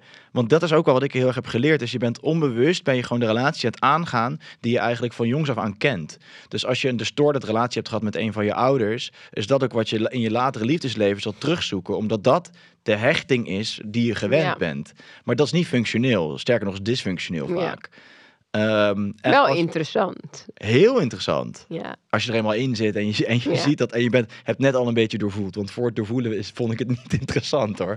Toen werd ik helemaal gek. Ja? Jawel. Ja, maar jawel. Ja, toch wel. Ik vind wel relaties, als je ze zo nu gaat zien. Ik vind relaties zijn een soort van het prachtigste wat er bestaat. Als je je ogen durft te openen. Want het zijn eigenlijk gewoon keiharde spiegels. Maar je moet er wel in durven kijken in die spiegel. En dan brengt het hele mooie dingen met zich mee. Maar ook enorm pijnlijk. Want ik vind wel, die spiegel die laat jou gewoon zien hoe jij bent. En dat kan je gaan projecteren op de persoon die tegenover jou zit. Of hem of haar de schuld van geven. Maar dat is geen duurzaam concept. Want dan ga je of uit elkaar, of dan, weet je wel, dan gaat het op een gegeven moment fout. Of dan heb je er niks aan. Maar als je dan in die spiegel durft te gaan kijken, waar je relatie voor fungeert dan ga je opeens de keiharde waarheid van jezelf zien. En dan schrik je jezelf echt kapot. Hoe je eigenlijk echt in elkaar steekt, zeg maar. En, schrik je je dan echt kapot? Ik heb wel, ja zeker wel. Ik heb wel door mijn relatie van de afgelopen, ik denk dat mijn relatie is wel een van de belangrijkste factoren geweest in mijn schaduwwerk, denk ik. Oh ja, maar dat zie je omdat het dan ook naar boven komt. Dat is juist zo mooi, want je kan aan jezelf werken, maar ik merk toch als je samen bent dat het sneller gaat. Veel sneller. Je wordt sneller getriggerd. En als je dan de juiste partner hebt waar je dat samen mee kan doen, is het natuurlijk heel mooi. Is dan wel een mooi gegeven. Ja, enorm, ja. Toch? Ja. Ergens moet je dan ook wel weer gek genoeg zijn om bij elkaar te blijven of zo, weet je wel. Snap je wat ik bedoel? Want het is vaak, het kan zo heftig zijn, je kan zoveel triggers ervaren. Dat heb ik dus nu niet. Dat had ik dus in de relatie hiervoor wel. En dat was ook het omkeerpunt. Dat ik dacht, ik moet echt aan mezelf werken. Want ik ben dit weer aan het kapot maken. Want ook een soort van zelfsabotage aan het doen. Als het dan net goed gaat, dat het dan weer gekkig is. En mijn vader heeft mij eigenlijk soort van in de steek gelaten. Dus ja, ik was eigenlijk aan het kijken, gaat deze man mij ook in de steek laten? Dus ik was eigenlijk het heel heet aan het maken en eigenlijk aan het verpesten om te kijken of hij blijft. Kijken of hij blijft. Zie je wel, je blijft niet. Zie je wel, als het echt moeilijk is, blijf je niet. Zie je wel, mannen zijn niet te vertrouwen. Dat was ik eigenlijk een beetje aan het doen. Dus bij die vorige relatie had ik het door. Toen had ik het door en toen dacht ik, oh, kappen, Fai, kappen ermee, weet je wel. Nu gewoon. Maar ja, ik had niet onder controle, mijn gedrag niet onder controle. Toen heb ik wel EMDR-therapie gedaan. Oh ja? Het heeft me heel erg geholpen, ja. Op het relatiestuk, zeg maar. Nou ja, met haar ging ik gewoon kijken, waar komt dat vandaan? Dus zeg maar dat ik in het hier en nu een man niet kan vertrouwen, terwijl er een hele kleine discussie plaatsvindt en daar dan iets heel groots van maak. Als je dat dan onderzoekt, met EMDR hebben we gekeken van, dat kan bij mijn vader vandaan. Dus mannen zijn niet te vertrouwen. Dus toen hebben we op dat stukje vanuit mijn jeugd EMDR gedaan. Want EMDR is eigenlijk een soort van het herbeleven van... Ja, dus dan moet je dat weer voor je zien, dat plaatje. En dan gaat er een balletje heen en weer of een vinger. En dan moet je dus die volgen met je. En dan wordt het ergens anders opgeslagen als een nieuwe herinnering. Zonder al die sensaties van je lichaam. Dus ik kreeg echt een droge mond of zweetoeksels of hartkloppingen. Dan dacht ik, wow, ik word bedonderd. En dan is het best wel moeilijk om nog te voelen of dat je gut feeling is. En dat bedoelde ik met hij was soms vertroebeld. Want dan is dat dan je gut feeling of is dat je trauma wat je nu voelt? Want je denkt op dat moment dat alles wat je denkt de waarheid is. En dat is dus niet zo. En door die EMDR zijn die trauma's zijn er nog steeds en die triggers zijn er ook nog wel. Alleen ze zijn ergens anders opgeslagen. Dus nu voel ik, oké, dit is mijn wantrouwen. Dus nu heb ik heel erg bewust, oké, dit is mijn wantrouwen. Wat zegt dit over mij? Is het echt van hem of is dit van mij? Nee, dit is van mij. Dat kan je loslaten. Dus ik heb veel meer het overzicht en de controle over eigenlijk mijn lijf daarna. Ja. Want dat nam gewoon de controle over. En dan dacht ik, ja! En dan werd ik een soort van, je ligt! Echt zo. Gewoon zoals ik net deed. Ja. Ja, dat is niet uit te houden met iemand. Dat is zeker niet uit te houden. Voor even wel grappig, maar op een gegeven moment dan gaat dat de lol af. Ja. Nee, dan lopen ze gewoon weg. Maar dus dat heb ik nu, dat is bij mij. EMDR is echt masterlijk wat dat betreft. Dat kan ik iedereen aanraden die geen self-control heeft. Maar ik vind hem wel weer heel mooi die je zegt. En dit is ook waar ik laatst tijd heel erg over nadenk. Van als je alles dan wegstript, als je altijd dacht bewust te zijn van bepaalde dingen en dat niet was, wat blijft er dan nog over waarvan je... Alles kun je natuurlijk weer in vraagtekens gaan stellen van, is dit mijn gut feeling, wat je net zei? Of is dit eigenlijk een dans om de pijn heen? Ja. En dan denk ik, als je alles hebt gedaan daaraan om te helen. Dus in mijn geval heb ik dan EMDR gedaan. Ik doe aan meditatie. Ik heb plantmedicijnen gedaan. Daar ben ik overigens nu klaar mee. Ik heb dat ook genoeg. Op een gegeven moment is het ook klaar. Weet je, je kan in de gang blijven en iedere week van alles gaan doen. Maar je moet ook het leven gaan beleven, denk ik. Maar heb ik het aangekeken. Ik heb het doorvoeld. Ik heb familieopstellingen gedaan. Coaching gehad. Nou, paardencoaching trouwens ook een hele mooie. Ja, heb ik ook gehoord. Ja. Nooit gedaan. Maar... Ik ben nu de opleiding aan het doen. Dus misschien kan ik een keer op je oefenen. Nice. Ja. Gaan we doen. Ja, maar dus dat heb ik allemaal gedaan. En dan mag je toch wel aannemen dat je het hebt opgeschoond. En dat het steeds zuiverder wordt wat je waarneemt. Ja. En minder vertroebeld. En ik denk ook als je gewoon vraagt van, wat moet ik doen? Het eerste antwoord wat binnenkomt. Dat is het. En op een gegeven moment is het denk ik ook wel zo... Dat heb ik ook wel zo'n fase gehad van het zo... Weet je wel, vaak lang en vaak diep gaan. En je shit doorvoelen en zo. Op een gegeven moment moet je ook gewoon genieten van je leven. Nou, dat wilde ik eigenlijk net zeggen. Echt. Want dan wordt het wordt wel heel zwaar allemaal. En ook in zo'n relatie waar ik dus nu ook in zit. Heel leuk, die oncomfortabele gesprekken. Maar ik heb ook wel eens gezegd, we gaan uit eten en we gaan het gewoon leuk hebben. Ja. En we gaan er echt gewoon even niet meer over hebben, weet je wel. Wat dat dan betekent en dat. En hou op. Dat zeiden wij precies van de week nog tegen elkaar van. Loslaten, gewoon even leven weer. Ja. Gewoon, want anders gaat de lol er ook wel in de spontaniteit. En weet je, gaat er dan ook een beetje vanaf. Ja. En toch ben ik wel heel blij dat ik echt een periode heb gekend waar ik de tijd heb gehad om gewoon echt lang achter elkaar diep te kunnen gaan. En was dat in de coronatijd? Of? Nee, serieus niet eens. Nee, het is daarna. En dat was eigenlijk nog best wel een drukke periode, weet je dat? Nu kijk ik erop terug. Maar ik ben wel blij dat ik toch wel gewoon een periode het lef heb gevonden om dat te kunnen doen. Want dat heeft voor mij wel de grootste brok weggehaald of zo, volgens mij. Ja. Echt eentje die aan de oppervlakte zat.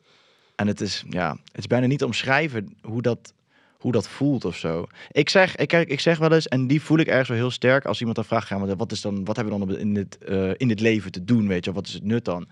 En ergens voelt het voor mij gewoon heel erg alsof we eigenlijk maar één ding echt te doen hebben, en dat is sterven voor je sterft. Want ja, dat voelt voor mij zo ontzettend wezenlijk, omdat we zoveel gekkigheid hebben opgebouwd in ons leven, waardoor we zo'n onbewust leven aan het leiden zijn en zoveel... Maar wie moet er dan sterven? Nou, je sterft? Je ego. Ja, noem het je ego. Maar je ego heb je toch ook nodig om om te staan? Uiteraard, maar die kan je daarna, wat ik net zei, weer inzetten voor hetgeen wat jij... voor op een bewuste manier. Maar wie moet er dan precies sterven? Nou, laat ik het dan zeggen hoe het voor mij voelt op het moment dat je bij je diepe laag aankomt. Bij je pijn aankomt waar je eigenlijk al heel lang omheen zit te draaien en te zwemmen en te dansen en te doen en onwijs ingewikkeld zit te doen. Daar zit voor mijn gevoel je ego tussen die dan allemaal dingen, dat merk ik in ieder geval, hoe dicht je bij die wond komt, hoe meer gekkigheid je gaat uithalen om het niet te hoeven voelen. Dus je gaat naar dit kijken, dat kijken, je haalt dit erbij, je gaat andere mensen de schuld geven, je gaat projecteren, dan gaat het in één keer heel rap. En dat voelt, vlak voordat je daar aankomt, voor mij, als je echt bij die diepe laag aankomt, voelt het bijna alsof je gaat sterven. Echt? Ja. Ja, oké. En niet fysiek. Je oude jij sterft. Je oude jij. Ja, oké. En dan komt een nieuwe herboren variant. Nou, ja, dat heeft ook even tijd nodig, maar dat denk ik wel. Maar zo voelt hij wel. Het voelt wel alsof je het overgeven aan een soort onmogelijke pijn. Dat voelt, en dat denk ik ook, theoretisch gezien, dat het ook weer best wel te verklaren is. Want hetgeen wat je aan het doorvoelen bent op dat moment, is hetgeen wat jij niet hebt kunnen voelen toen je klein was. Want als je dat zou voelen, zou je sterven. Dus je moet je groot houden. Maar er zitten ook natuurlijk dat lage wat je doet. Dus wat er bijvoorbeeld bij mijn neefje gebeurde, dat gebeurt ook met andere dingen. Want wat je zegt, wat je gewend bent, dat trek je aan. Dus in de rest van je leven zoek je iedere keer weer situaties aan die het nog meer eigenlijk stapelen. Dus je creëert continu weer opnieuw die pijn waar je dan weer niet bij wil en waar je dan weer niet bij wil. Want dat met die EMDR, met dat plaatje van mijn vader, en daarna kwamen we bij een ex en dan kwamen we weer dat. En dan komen er allemaal nieuwe plaatjes, zeg maar. En dan moet je weer die vingers volgen. Dus toen kwam eigenlijk alles met een man die niet te vertrouwen is. Dat had ik gewoon opgebouwd tot mijn 40ste of tot mijn 39ste toen ik een keer aan begon. Dus het is niet alleen de jeugd. Daarna manifesteren zich allerlei dingen, omdat je nog steeds in die frequentie zit. Ik ben niet goed genoeg. Nee, dan even bewijs verzamelen dat ik niet goed genoeg ben. Oh ja, die vindt mij ook niet leuk, zie je? Ik ben niet goed genoeg. Ja. Tot je het stopt. En ik denk dat wij in een tijdperk leven waarin onze kinderen het sneller doen. Want mijn dochter doet het werk nu al. Ja? 22. Wow. Ja. Doet al familieopstelling, doet al EMDR, doet al innerlijk werk. Dus we zitten echt in een tijd waarin wij maken wel het verschil. Deze generatie, snap je? Wij schonen het op, wij stoppen het hier, wij verwerken het hier. Onze ouders deden dat niet. Mijn fantastische spirituele moeder doet het niet. Die gaat de pijn niet aan. Van wat haar daadwerkelijk, wat ze heeft gevoeld, die doet gewoon nee. Weet je, die zweeft. Tussen hemel en aarde. Dus wij maken denk ik daar het verschil voor onze kinderen. Daar heb je ook wel een wezenlijk punt aan. Niet per se om je moeder als voorbeeld te moeten pakken, maar die staat dan wel even symbool voor een hele stroming aan spirituele mensen die, denk ik nu ook, heel hip zijn en wat je overal voorbij ziet komen en veel mediteren en veel dit en veel zus. Maar daar eigenlijk de hele donkere laag bij overslaan. Ja. En dan ga je erboven zweven inderdaad. Ja, maar dan zit je helemaal niet meer hier gegrond in wat we hier maar aan dat doen is weer ook dat momentum, hè. Want ik kan me herinneren dat ik een paar jaar geleden ayahuasca deed. En toen was ik er nog niet klaar voor. Dus toen was ik nog heel erg in gevecht met moeder ayahuasca. En de tweede keer, de echt heel heftige ayahuasca-sessie was dat. Maar in de tweede keer kon ik het pijn zien. Het was een hele berg. Zag ik zo'n berg met pijn. Zo. Toen dacht ik, daar moet ik doorheen. Nee, daar heb ik helemaal geen zin in vandaag. Dan deed ik mijn ogen open, weg. Oh ja? Ja. Iets too much. Zeg ja, maar. was te veel. Dus mensen die daar nog niet zijn, die zijn daar gewoon nog niet klaar voor. Ik was er toen ook nog niet klaar voor. En soms is het... dit was ook een te grote berg voor in één keer, voor op dat moment. Dus soms, ja, wat je zegt, hoe jij het mooi uitlegt, dat pel je langzaam af, stapje voor stapje. En dan het volgende en het volgende. En dan even weer een tijdje niks en lekker genieten. En dan denk je, nou oké, ik ga nu weer wat doen, weet je wel? En je hebt het ook, ik bedoel, we kunnen er ook zo over praten alsof we er heel veel invloed op hebben. Maar je hebt er ook vaak helemaal geen invloed op en het komt gewoon je pad op. Precies. En dan word je er opeens mee geconfronteerd. Ja. Kijk, die serie, daar geloof ik dus heel erg in. Zo'n serie wie dan op een pad komt. How to Change Your Mind van Netflix over die psilocybine en die LSD ook laten zien. En MDMA. Ik kan trouwens ook met MDMA doen. Die helingssessies. En dan komt dat zo'n serie op mijn pad. Ik weet eigenlijk ook niet waarom. Want ik kijk nooit tv. En dan denk ik, dat ga ik doen. En dan moest het zo zijn. En blijkt dat er nog heel veel pijn zat. Dus ja... Dat bedoel ik met de signalen uit het universum. Als je ze ziet. Nou, en ik pak dan wel door. Maar denk je niet ook, want dan toch wel weer over je uitspreken en zo. Ik bedoel, dit is anders natuurlijk dan zeggen waar het misgaat in corona. Maar dit soort gesprekken voeren, als wat wij nu voeren, zie ik nog weinig gebeuren in de echte publieke ruimte, zeg maar. In de online. En het is daar toch ook best wel veel de liefde en licht. De wereld gaat naar de kloten, zeg maar. Maar het erover praten, over dat schaduwwerken, over die donkere stukken en zo, dat draagt denk ik bij aan de normalisering ervan. En dat inherent zorgt er dus ook voor. Is dat dus echt zo? Is dat waardoor jij het bent gaan doen? Omdat jij het ergens anders hebt gezien? Nou, zal ik je vertellen waarom in ieder geval ik denk een nogal versneld proces door aan het lopen ben. Maar dat komt wel door deze podcastserie. Want ik ben wel vandaar naar gasten toegegaan die allemaal vertelden, wetenschappers en zo, waar het allemaal misging met corona in de wereld en whatever. En daarin, want dat hoort bij mij ook wel bij het afpellen van die ui. Want het begint buiten je en dan gaat het naar binnen, zeg maar. Mm-hmm. En dat is voor mij is deze podcastserie precies dat geweest. Waarin ik dus eerst buitenaf te zien kreeg waar het misging. En toen ik voelde van, hé, maar wacht, daar zit nog meer. Maar werd ik steeds een laagje, door mijn volgende gast weer een laagje dieper gehaald. En dieper gehaald. Mooi. En naar mezelf. Dus ik kreeg ergens, want ik ben toch altijd ergens gevoelig geweest, maar heb dat ergens wel verbloemd altijd met sterk in mijn mind te zijn. Maar kijk, als jij dus, als je dan zeg maar je ui hebt met 10 schilletjes, dan heb je eerst het buitenste schilletje en dan ben je nu bij schilletje 5, bij wijze van spreken.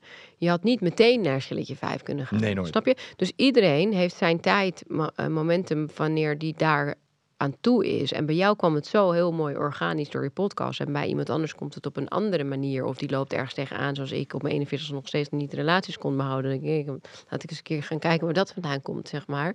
Want ik dacht ook dat ik helemaal bewust was. Ja. Dan ga je inner child healing doen, dan weet ik wel. Maar ik weet niet of wij dat nu met z'n allen moeten gaan roepen om het te doen. Want als ik naar mijn dochter kijk, die heeft het gewoon ook gedaan. Ja, en die volgt Monica Geuze. Snap je wat ik bedoel?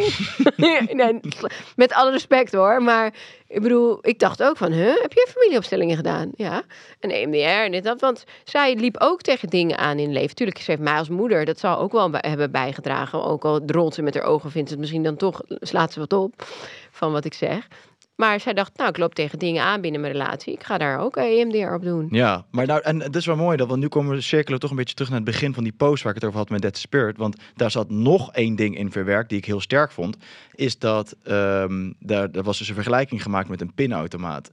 Want je kan dus mensen niet dwingen om bewuster te worden. Maar iedereen heeft wel in zijn leven iemand in zijn buurt die op het juiste moment met iets komt wat dan op dat moment resoneert. Mhm. En dan werd er de vergelijking getrokken met een pinautomaat die precies op het juiste moment op de hoek van de straat staat, zeg maar. Als je hem nodig hebt. Als je hem nodig hebt. En de gesprekken die wij voeren, het gesprek wat wij nu als hier voeren, maar wat dus ook misschien in het begin van corona was over vertellen over waar het daar misging, kan wel precies fungeren Dat is waar. als zo'n pinautomaat. Dat is waar. Als ik het dan even heb over mijn liefde, die ik al 3 jaar ken. Hij vond mij geen zweefteef, maar 3 jaar geleden ging ik met hem in gesprek. Hij heeft een autobedrijf en toen heb ik hem gewoon een paar vragen gesteld. Ik weet niet eens meer wat, maar hij kon het nog heel goed herinneren waarvan hij dacht, wow, wat zijn dat voor vragen? En dat is blijven sudderen, maar hij was nog niet klaar om die vragen te beantwoorden, zeg maar. En 3 jaar later, en we hebben altijd wel contact gehouden over werk, zakelijk, hier en daar, af en toe een keer geluncht over werk. En toen hij dus na 3 jaar dacht, ik moet mijn leven nu echt veranderen, want dit gaat niet goed op dit moment. Zo wil ik niet verder gaan. Toen belde hij mij. En toen zei hij, kan je me helpen met je netwerk? En hij wou de quick fix. Nou, die bestaat niet. Dus dat heb ik hem als eerst verteld. Ik kun je best helpen. Maar die quick fix bestaat niet. En het is zo mooi, want hij zit in 4 maanden... hij zit nu denk ik 5, 6 maanden in het proces. Hij is dus ook EMDR gaan doen, maar allerlei andere dingen. Gaat ook nu psychosabine doen. We hebben samen ook psychosabine gedaan. Hele mooie dingen. Maar 3 jaar geleden heb ik dus een paar vragen gesteld die het zaadje hebben geplant. Maar dat heeft nog wel 3 jaar geduurd voordat hij dacht, bij haar moet ik wel echt zijn als ik iets wil doen. Maar jij bent sowieso zijn pinautomaat. Ja, maar dan, ja. Dus uiteindelijk, oké, dus als we iets vertellen online, ja, dan zal dat wel zo zijn. Ja, ik heb het dan zo met die meditaties die ik dan nu maak voor Michael, voor de app. Daar krijg ik echt hele mooie berichten over. Mensen die echt moeten huilen. Omdat ze naar hun hart gaan luisteren. Want ik heb dus die hartmeditatie gemaakt. En, of ik heb een derde oogmeditatie gemaakt. Voor heel veel mensen spiriwiri-taal. Maar ja, derde oog weet alles. En dat ook heb ik mooie berichten gehad van mensen die dan allemaal paars licht zagen. En helemaal, die dan mij DM's toch gaan sturen. Dus denk ik, dat vind ik dan toch wel heel leuk om te doen. Ja. En daarin voel ik ook, daarom kijk, Killer Body, dat is een prachtig merk. We liggen in 2000 winkels. Ik wil nog Duitsland veroveren aankomend jaar. En dat is het bedrijf dat ik dus eigenlijk zei van, dat ga ik voor 100 miljoen verkopen. Als ik heel eerlijk ben ik nu, doordat ik dus mijn hele jeugdtrauma heb verwerkt en mijn vader die me niet zag, heb ik ook de bewijsdrang niet meer. Want mijn bewijsdrang kwam daar vandaan. Want als je vader je dus niet ziet, niet kan zien, dan heb je meer bewijsdrang. Mm. Dus dan kan je nog steeds ondernemen omdat je het leuk vindt, maar ook een beetje omdat je gezien wil worden. Dus die 100 miljoen was ook, laat mij maar even zien dat ik het kan. Ja. Dus ik denk dat ik met 50 miljoen ook wel oké ben. Dat is ook niet heel verkeerd, toch? Nee, maar mijn missie, mijn levensmissie zit echt in zingeving. En als ik dan dat soort berichten terugkrijg, inderdaad, dan denk ik, wij gaan wel het verschil maken. En wij hebben een platform, mensen luisteren naar ons, dus dan wil ik ze wel graag helpen ook. Dus ik zou heel graag een holistische afkikkliniek willen beginnen. En dan bedoel ik niet afkicken voor alleen drugs. Het kan ook telefoons en werkverslavingen, denkverslavingen, gewoon in de breedste zin. Het wordt eigenlijk een soort resetcentrum, waarin ik alternatieve dingen, zoals paardencoaching, maar ook wel EMDR, wat gewoon wetenschappelijk is. Maar ook met je voeten gewoon in de klei en kippen knuffelen. Eigenlijk gewoon een soort resetcentrum opzetten. En dat lijkt me echt fantastisch om te doen. Super vet. En nu ik dat al heb uitgesproken, gaat het ook al een beetje zijn vorm krijgen. En ik werd daar zo aangesproken op de beurs door een architect die me wilde helpen. En ik zeg niet dat het allemaal gaat gebeuren, maar het gaat al een beetje zo leven. En dan ga ik het een beetje visualiseren. Dus ik ben eigenlijk al een soort van 1 stap mee begonnen met die carrière switch. Nice. Maar eerst nog even mijn bedrijf kopen. dat gaat sowieso wel goed komen.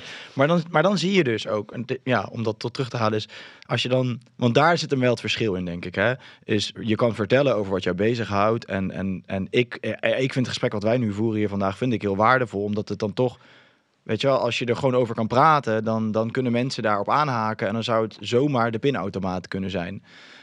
Of later inderdaad, als we het nu nog niet helemaal vatten. Ja, precies. Alleen het is denk ik de energie die erachter zit. Want doe je dat heel erg om mensen te willen overtuigen, dan zit er natuurlijk iets onder wat er in jou ligt of zo. Terwijl als je het vanuit je kracht doet en je spreekt omdat het je voelt dat het gewoon van binnenuit komt, dan kan het denk ik sneller als pinautomaat fungeren ook. Dat is waar. Dat is denk ik waar. Want dat merk je toch zelf ook als iemand jou wil overtuigen van iets wat helemaal niet, denk je, Wat is dit, weet je? Laat me met rust. Ja, dan met rust. Ja, daar hoef je helemaal niet. Ja, daar ben je dan niet in geïnteresseerd.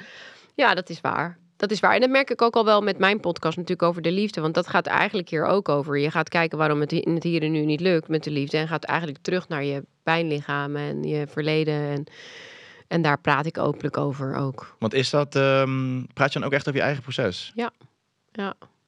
Nou, moedig. Vind je dat spannend eigenlijk? Vind je dat vandaag zo spannend om erover te praten? Nee, ik vind het eigenlijk helemaal niet spannend. En dat heeft weer te maken met een manier waar ik ben ontstaan. Wat ik wel voor mezelf hou. Wat ik eigenlijk niet voor mezelf zou houden als ik niet bij Maarten Overzier een sessie heb gehad afgelopen week. Oh ja. Want hij heeft mij geattendeerd dat ik meer dingen voor mezelf moet houden.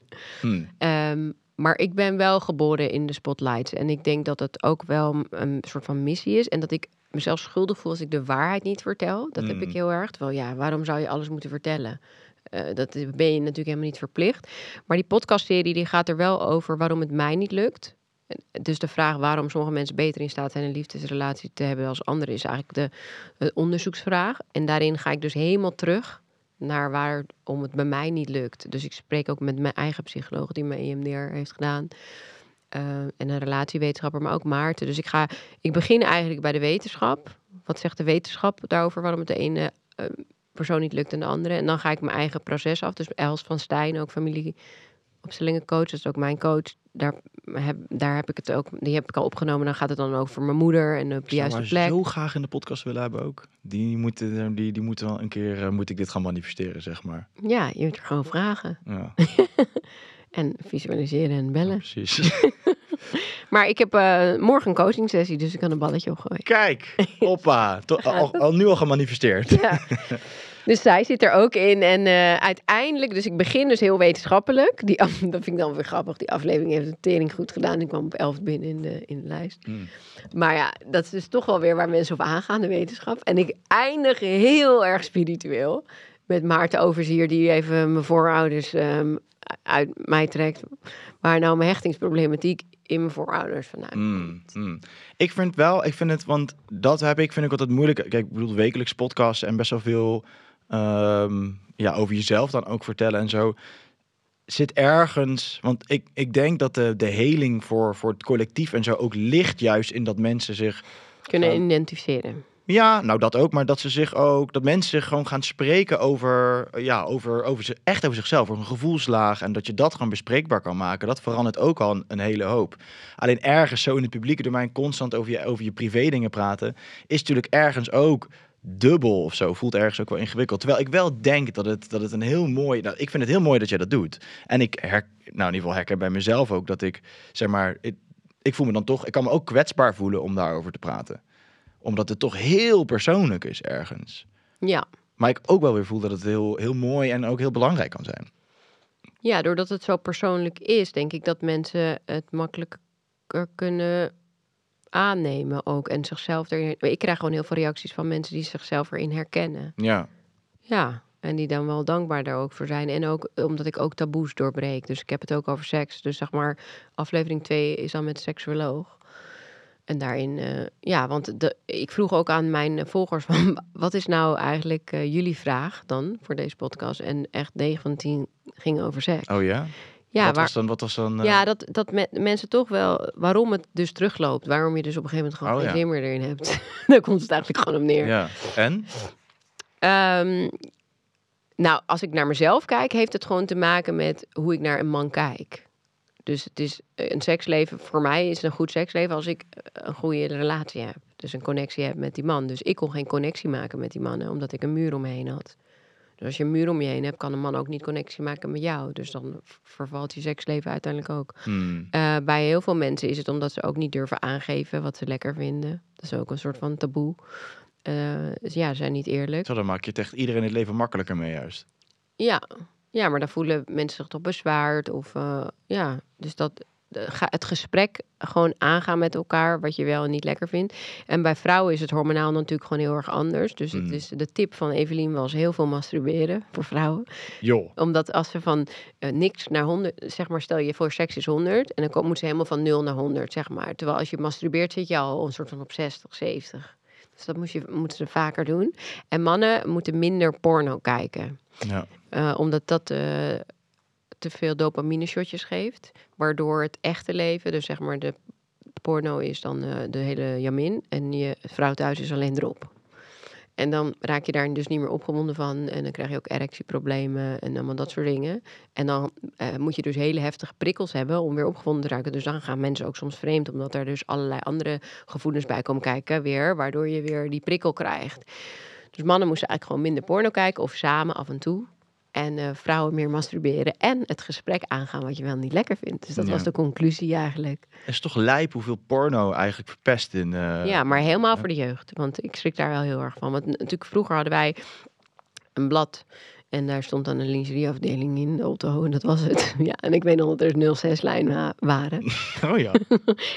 Maar de jeugd van tegenwoordig, die kan gewoon alles zien op zijn telefoon. Als je jong bent, maakt niet uit. En dan wordt het wel... Dat is natuurlijk geen realistisch beeld. Nee, nou dat is het vooral volgens mij. Er wordt echt een soort... Maar ja, dat is natuurlijk... Dat vind ik sowieso aan het systeem waarin we nu leven ook... vind ik zo lijp dat je... Nou, porno is er één voorbeeld van. Maar eigenlijk alles wat je online ziet is gewoon... Eigenlijk het tegenovergestelde van wat echt is. Maar daar gaan we wel heen. Naar zo'n wereld, een online wereld. Nou, dat is één stroming. Dat is waar een gedeelte ons wil hebben bij 2030. Maar de stroming, denk ik, zoals jij hier nu aan tafel zit... en veel mensen om ons heen... die voelen daar niet zoveel voor. En als ik jou moet geloven dat je dochter nu al op het pad zit van schaduwwerk en heling... Ja, maar het is wel een beetje dubbel, want dat zit ze absoluut. Maar ze is ook een kind van deze tijd die heel makkelijk geld wil verdienen, niet zoveel ervoor wil doen, zich vergelijkt met mensen online, heel de dag op TikTok zit, snap je? Dus het is wel ook dat heeft ze ook. Bestaat naast elkaar. Ja. Ja, en mijn zoon die is heel spiritueel, maar die ging altijd met mijn moeder mee toen ik DJ was naar de ashram, ieder weekend. Oh, echt waar? Ja, dus die heeft een veel meer spiritualiteit. Nou ja, zij is ook wel heel spiritueel, maar ik krijg van hem gewoon continu die opmerkingen van mezelf terug, weet je wel. Het is echt heel grappig. Maar die is aan de ene kant dus, die voelt gewoon, die is heel erg in connectie met, die kan heel goed intunen hoe jij bent, hoe jij je voelt. Het is echt grappig om te zien bij hem. En die kan heel goed meebewegen dus met mensen en zich aanpassen. Niet dat hij zichzelf dan wegcijfert, maar ja, ik kan niet uitleggen. En ik heb gewoon eigenlijk 2 totaal verschillende kinderen. Daar komt het op neer, want mijn dochter doet dat echt niet. Die verandert zichzelf voor helemaal niemand. Maar wat ik zeg, mijn dochter is echt opgevoed met Monica Geuze. En die is natuurlijk een fantastisch voorbeeld van hoe je succesvol kan zijn met niks doen. Ja. Ja, dat is gewoon zo. Ja, doet ze hartstikke goed. En nu werkt ze dan wel. Nu doet ze ook tv. Maar voorheen was het natuurlijk gewoon een vlog. Dat is ook werken. Maar toch een andere manier. En ja, dat is wel waar die kinderen nu naar kijken. Die denken dan, nog een designertas en nog een designertas. Oh, waarom lukt het mij niet? Oh, ik ben niet goed genoeg. Oh. En die komen helemaal niet meer in beweging. Dat is weer die groep die denkt, nou, laat maar zitten. Want bij de Albert Heijn, dat zegt mijn zoon dan ook nu. Ja, bij de Albert Heijn, ik wil miljonair worden. Ik kijk naar Andrew Tate. Ik wil miljonair worden. Ik ga toch niet de Albert Heijn werken voor €5, weet je wel. Nee, maar je moet ergens beginnen. Ja. Nee, dat hoeft niet. Niet daar, weet je. Dus ja, ik ben benieuwd waar het heen gaat, zeg maar, met die generatie. Nou, ik voelde net veel vertrouwen dat jouw dochter al helemaal into de heling en zo. Ja, de heling wel, maar dat is ook nog steeds de TikTok en dat. Ja, ik denk wel echt, ik voel wel echt enorm veel vertrouwen, hoor. Want ik vind dat als we dit soort gesprekken kunnen voeren en ook zo'n podcast als jij maakt, weet je, met jouw bereik, dat je met iemand als Maarten Overzier gaat praten, dat ook die visie, weet je wel, op het iets grotere dan wat zich hier nu op aarde afspeelt, maar toch ook wel weer in het aardse trekken. Dat is wel mooi, want de 3e aflevering is dus met een psycholoog. En dat is toevallig mijn psycholoog en die ken ik ook heel goed. En die is heel erg van de wetenschap. Maar die heeft nu ook op de LinkedIn iets geschreven waar ik wel van onder de indruk was. Want ze is er anders naar gaan kijken door mijn podcast. Ja, door mijn verhalen is zij er anders naar gaan kijken. Maar kijk, zij is ook een vriendin van mij. En op zich mogen vriendinnen geen therapie bij doen. Maar EMDR mag dat dan weer wel. En binnen de corona hadden wij dus allebei een hele andere mening.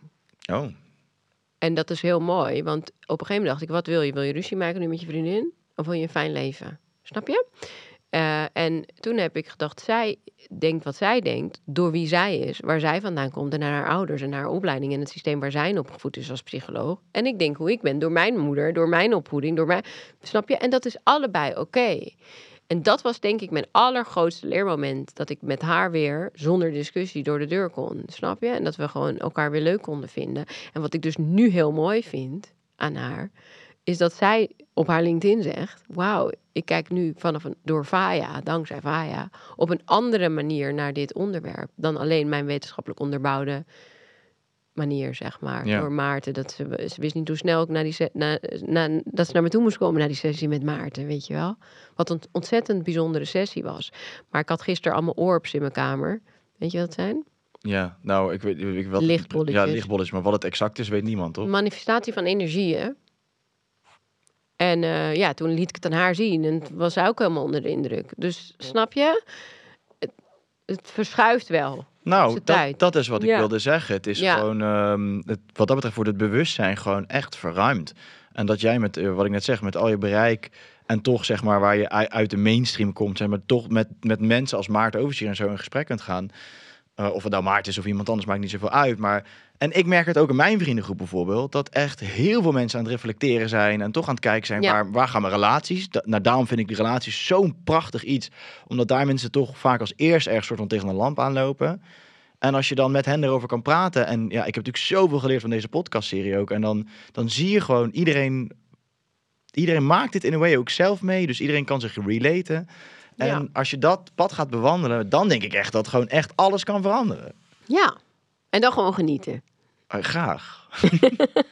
Wat heb jij eigenlijk het meest geleerd zo in deze podcastserie? Over mezelf? Ja, nou prima. Ik wil over liefde, maar over jezelf vind ik ook een mooie. Over de liefde, ja. Dat we het toch ook nodig hebben. Maar dat het ook wel heel cliché klinkt, het bij jezelf begint. Dus echt die liefde voor jezelf voelen. Want ik blies heel erg van de toren dat ik alleen kon rijden, maar ik was het nooit. En ik was altijd heel blij als het uit was, dan had ik rust. Maar dan zat ik weer op de volgende swipe te zoeken naar de volgende. En dat patroon heb ik eindelijk doorbroken. Zat jij op Tinder? Ja, en op Raya en weet ik het allemaal, inner circle. Ik heb ze overal vandaan geplukt. Ja, als ik maar niet alleen hoefde te zijn met mezelf. Dus dat heb ik wel geleerd. En ik heb op een gegeven moment gewoon gezegd, je blijft nu alleen een jaar. En dat is een half jaar geworden. Alleen het was wel veranderd, want normaal was ik op zoek. En nu belde hij mij en toen heb ik hem geholpen. En doordat hij in mijn netwerk kwam, ging hij ook een huis huren bij mij in de buurt. Want daar ging hij die therapie en alles volgen. Dus zijn we veel gaan wandelen en zo zijn we naar elkaar toegegroeid. En we zitten allebei in dezelfde helingsproces, dus dat is super mooi.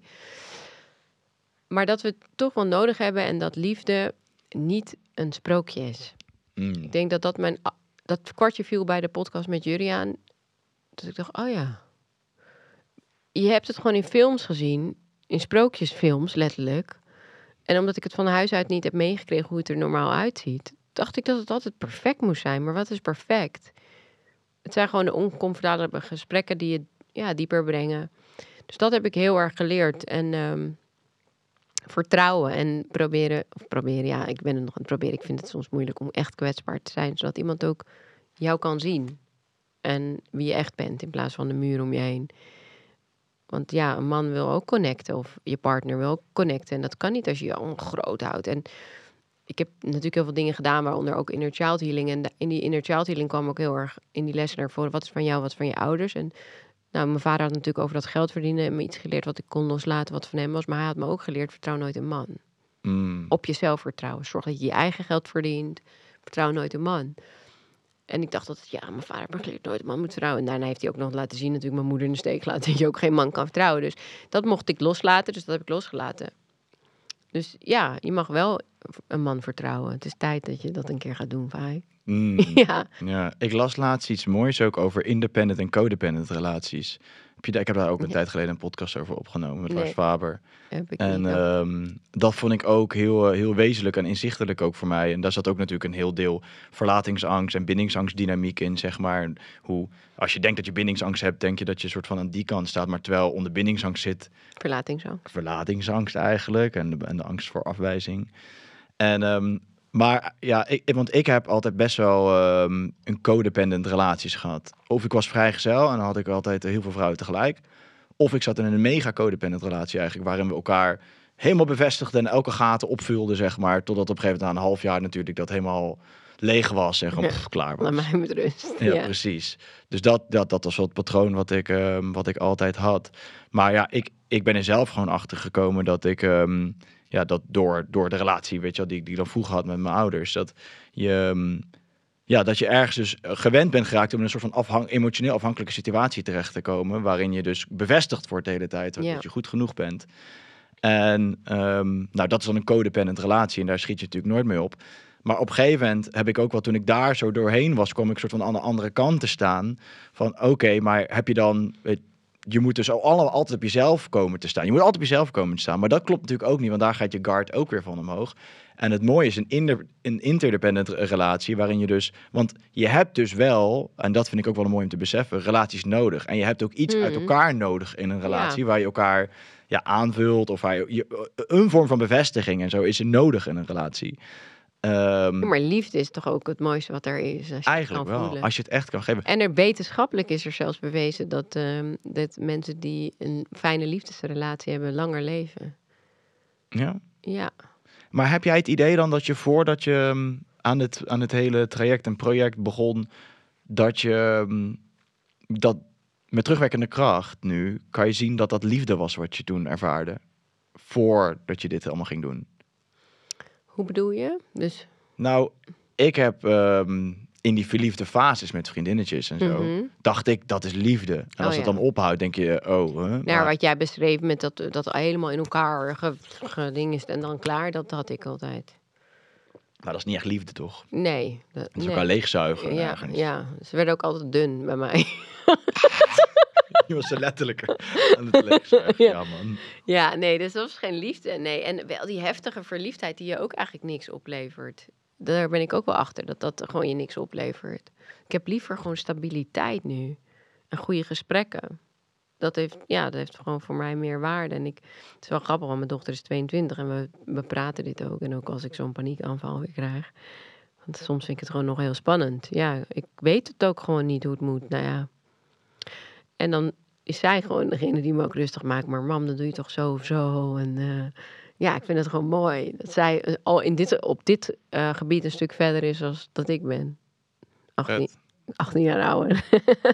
Dat heb jij toch ergens ook goed gedaan, dan lijkt mij. Jawel, ja, zo kan je het ook zien. Ik denk dat zij een wat veiligere hechting ook heeft. Ja. Met een vader en een moeder. Want we zijn wel uit elkaar, maar haar vader is er altijd wel gewoon geweest. 3,5 dag deden we altijd. Ja, maar ik ben ook wel veel aan het werk geweest. Dus dat heb zij ook wel weer gevoeld. Als klein meisje, zeg maar. Zo hebben we allemaal wat. Wat gaat er nog aankomen dan, komende tijd? Ik ben me nu aan het focussen op de podcast. Ik heb nog dus 1 aflevering, die ga ik aanstaande vrijdag opnemen met Maarten. Oh, je gaat een vrijdag met Maarten opnemen? Ja, dus ik heb een sessie gehad met hem. Reïncarnatiesessie. Ja, heb ik ook gehad. Ja. Hoe vond je dat? Bijzonder. Ja? Ja, bijzonder. Ja, om dat nou te vertellen wat daar allemaal gebeurd is, dat voel ik niet per se. Maar het is gewoon een extra laag erbij, zeg maar. Ja. Ik vond het ook wel heel bijzonder. Ik moest er wel van bijkomen 2 dagen. Ja, snap ik heel goed. Ja, maar dus die sessie heb ik gehad vorige week. En nu gaan we dan de podcast opnemen. Dus wat de invloed is van je voorouders eigenlijk. En je voorgeschiedenis op het gebied van liefdesrelaties en het hier en nu. En voor de rest ben ik eigenlijk gewoon echt heel druk met Killer Body groot maken. Dus we lanceren dus week 7 van februari. Ik weet niet wanneer het uitkomt. Nieuwe producten in Albert Heijn. Vind je het nog leuk? Ja, ik vind het ontwikkelen van nieuwe producten, zeg maar, heel erg leuk. Dus ja, de smaken en dat. Maar ik ben aan de andere kant ook met MKBM, My Killer Body Motivation, dus waar de Instagram-account ooit mee begon, ben ik een platform aan het maken. Meer een bewustzijnsplatform met blogs en video's en dat soort dingen. En dat vind ik wel leuker om te doen. Dat is meer wat mij nu trekt en wat meer de start is van straks mijn centrum. Maar het is niet dat ik het niet leuk vind. Ik ben natuurlijk super trots. Het begon ooit bij een idee over, ik wil een supermarktproduct. En een jaar later lig ik in 2000 winkels. Ja, dus eigenlijk zegt dat mij gewoon, alles wat je wilt is mogelijk. Ja. Kijk, als klein meisje zei ik wel een boerderij in Amsterdam. En dan zeiden mijn bonusouders in Drenthe, waar ik altijd op vakantie ging, dat bestaat niet. Dacht ik, wacht, ja, maar nou, ik heb nu een boerderij in Amsterdam. Ja, onder de rook van Amsterdam. Maar dus ja, het is allemaal mooi omdat het bevestigt dus dat alles mogelijk is. Wat mijn moeder altijd zei. Ik denk dat ook helemaal, dat alles mogelijk is. Ik moet wel zeggen dat ik ben wel blij. Ik stelde die vraag ook, want als ik nu terug zou moeten kijken op wat ik deed voor corona, zou ik dat nu echt niet meer kunnen. Nee, ik zou geen DJ meer kunnen zijn. Nee. Oh. Of in die dance scene of whatever. Oh. Die zingeving, als je die zingeving eruit haalt, dan zou het bij mij wel spaak lopen of zo. Ja. Ja, maar ja, dat is nog wel zo natuurlijk met dat geld wat ik natuurlijk ga verdienen met dat bedrijf, Killerbody, wat natuurlijk fantastisch is, want het bevestigt dat alles wat je ooit hebt bedacht als een droom kan werkelijkheid worden. Dus met dat geld maak ik mijn centrum straks. Dus daar heb ik dat ook voor nodig. En dan kan ik weer hele mooie andere dingen doen. Dus ja, als ik 45 ben, zie ik dat zo voor me dat ik dat ga doen. En een beetje niet vol erin, maar op afstand met mensen. En daarnaast vind ik de podcast heel leuk. En de volgende een reeks gaat over verslavingen. Wat ik ook heel interessant vind. Ik zit zelf nu op dag 18 van stoppen met alcohol. Oh ja? En? Ja, ik heb 1 keer moeilijk gehad na Maarten, zeg maar. Toen dacht ik, nu voel ik die ontspanning die ik dus wil in een wijntje. Oh ja. Ja. Ja.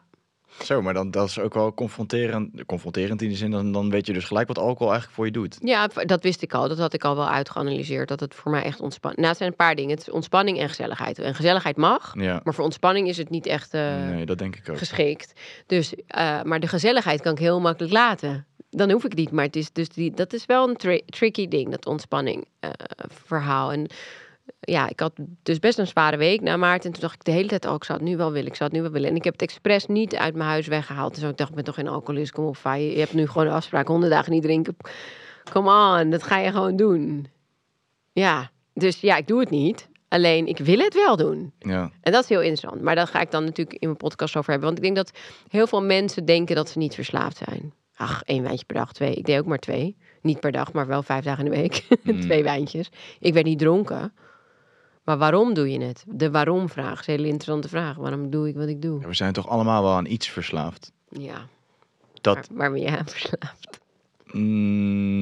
Ja, nou, goede vraag. Maar moet ik even... Ja, ik heb roken doe ik echt al. Daar ben ik er wel. Daar zie ik dus ook wel mijn eigen vooruitgang mee, vind ik. Want ik rook al lang niet meer. Toen heb ik heel lang nog, als er dan meer dan 2 glazen, 3 glazen gedronken werd en er was een peuk in de buurt, nou dan was het roken erbij. En ik merk dat ik zelfs die behoefte nu heb losgelaten. En eigenlijk automatisch, zonder dat ik echt tegen mezelf zei, doe dat niet meer. Maar dat ik gewoon nu voel, toch nog wel, als er dan iemand naast mijn peuk opsteekt en er is wat alcohol, dan gaat toch 1 seconde wel door mijn hoofd, zal ik dit ook doen? Maar dan kan ik dat 2 seconden nemen. Lekker.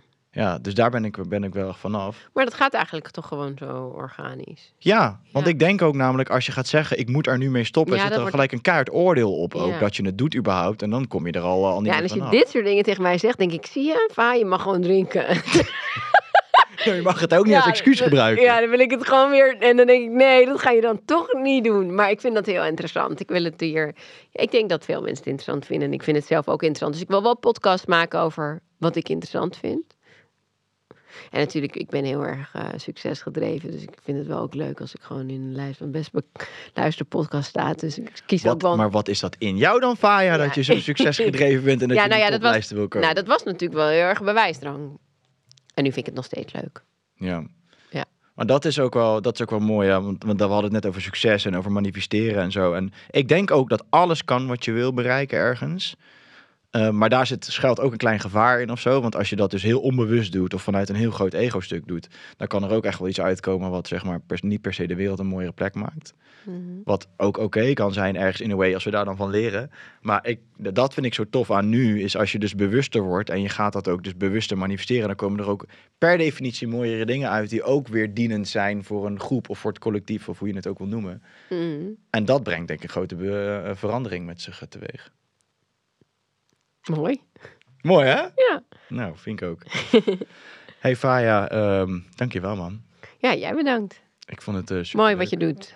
Ja, jij ook. Voor het collectief. Voor het collectief, ja. En voor jezelf. Nou, dat is natuurlijk ook heel belangrijk, hè? Want dat zeg je net ook. Jij doet zo'n podcastserie om zelf primair iets te leren. En daarmee dien je gelijk een hele hoop mensen. Ja. En dat is wel een hele mooie manier, denk ik, om mensen mee te trekken. Dus 2015 was het mijn boek.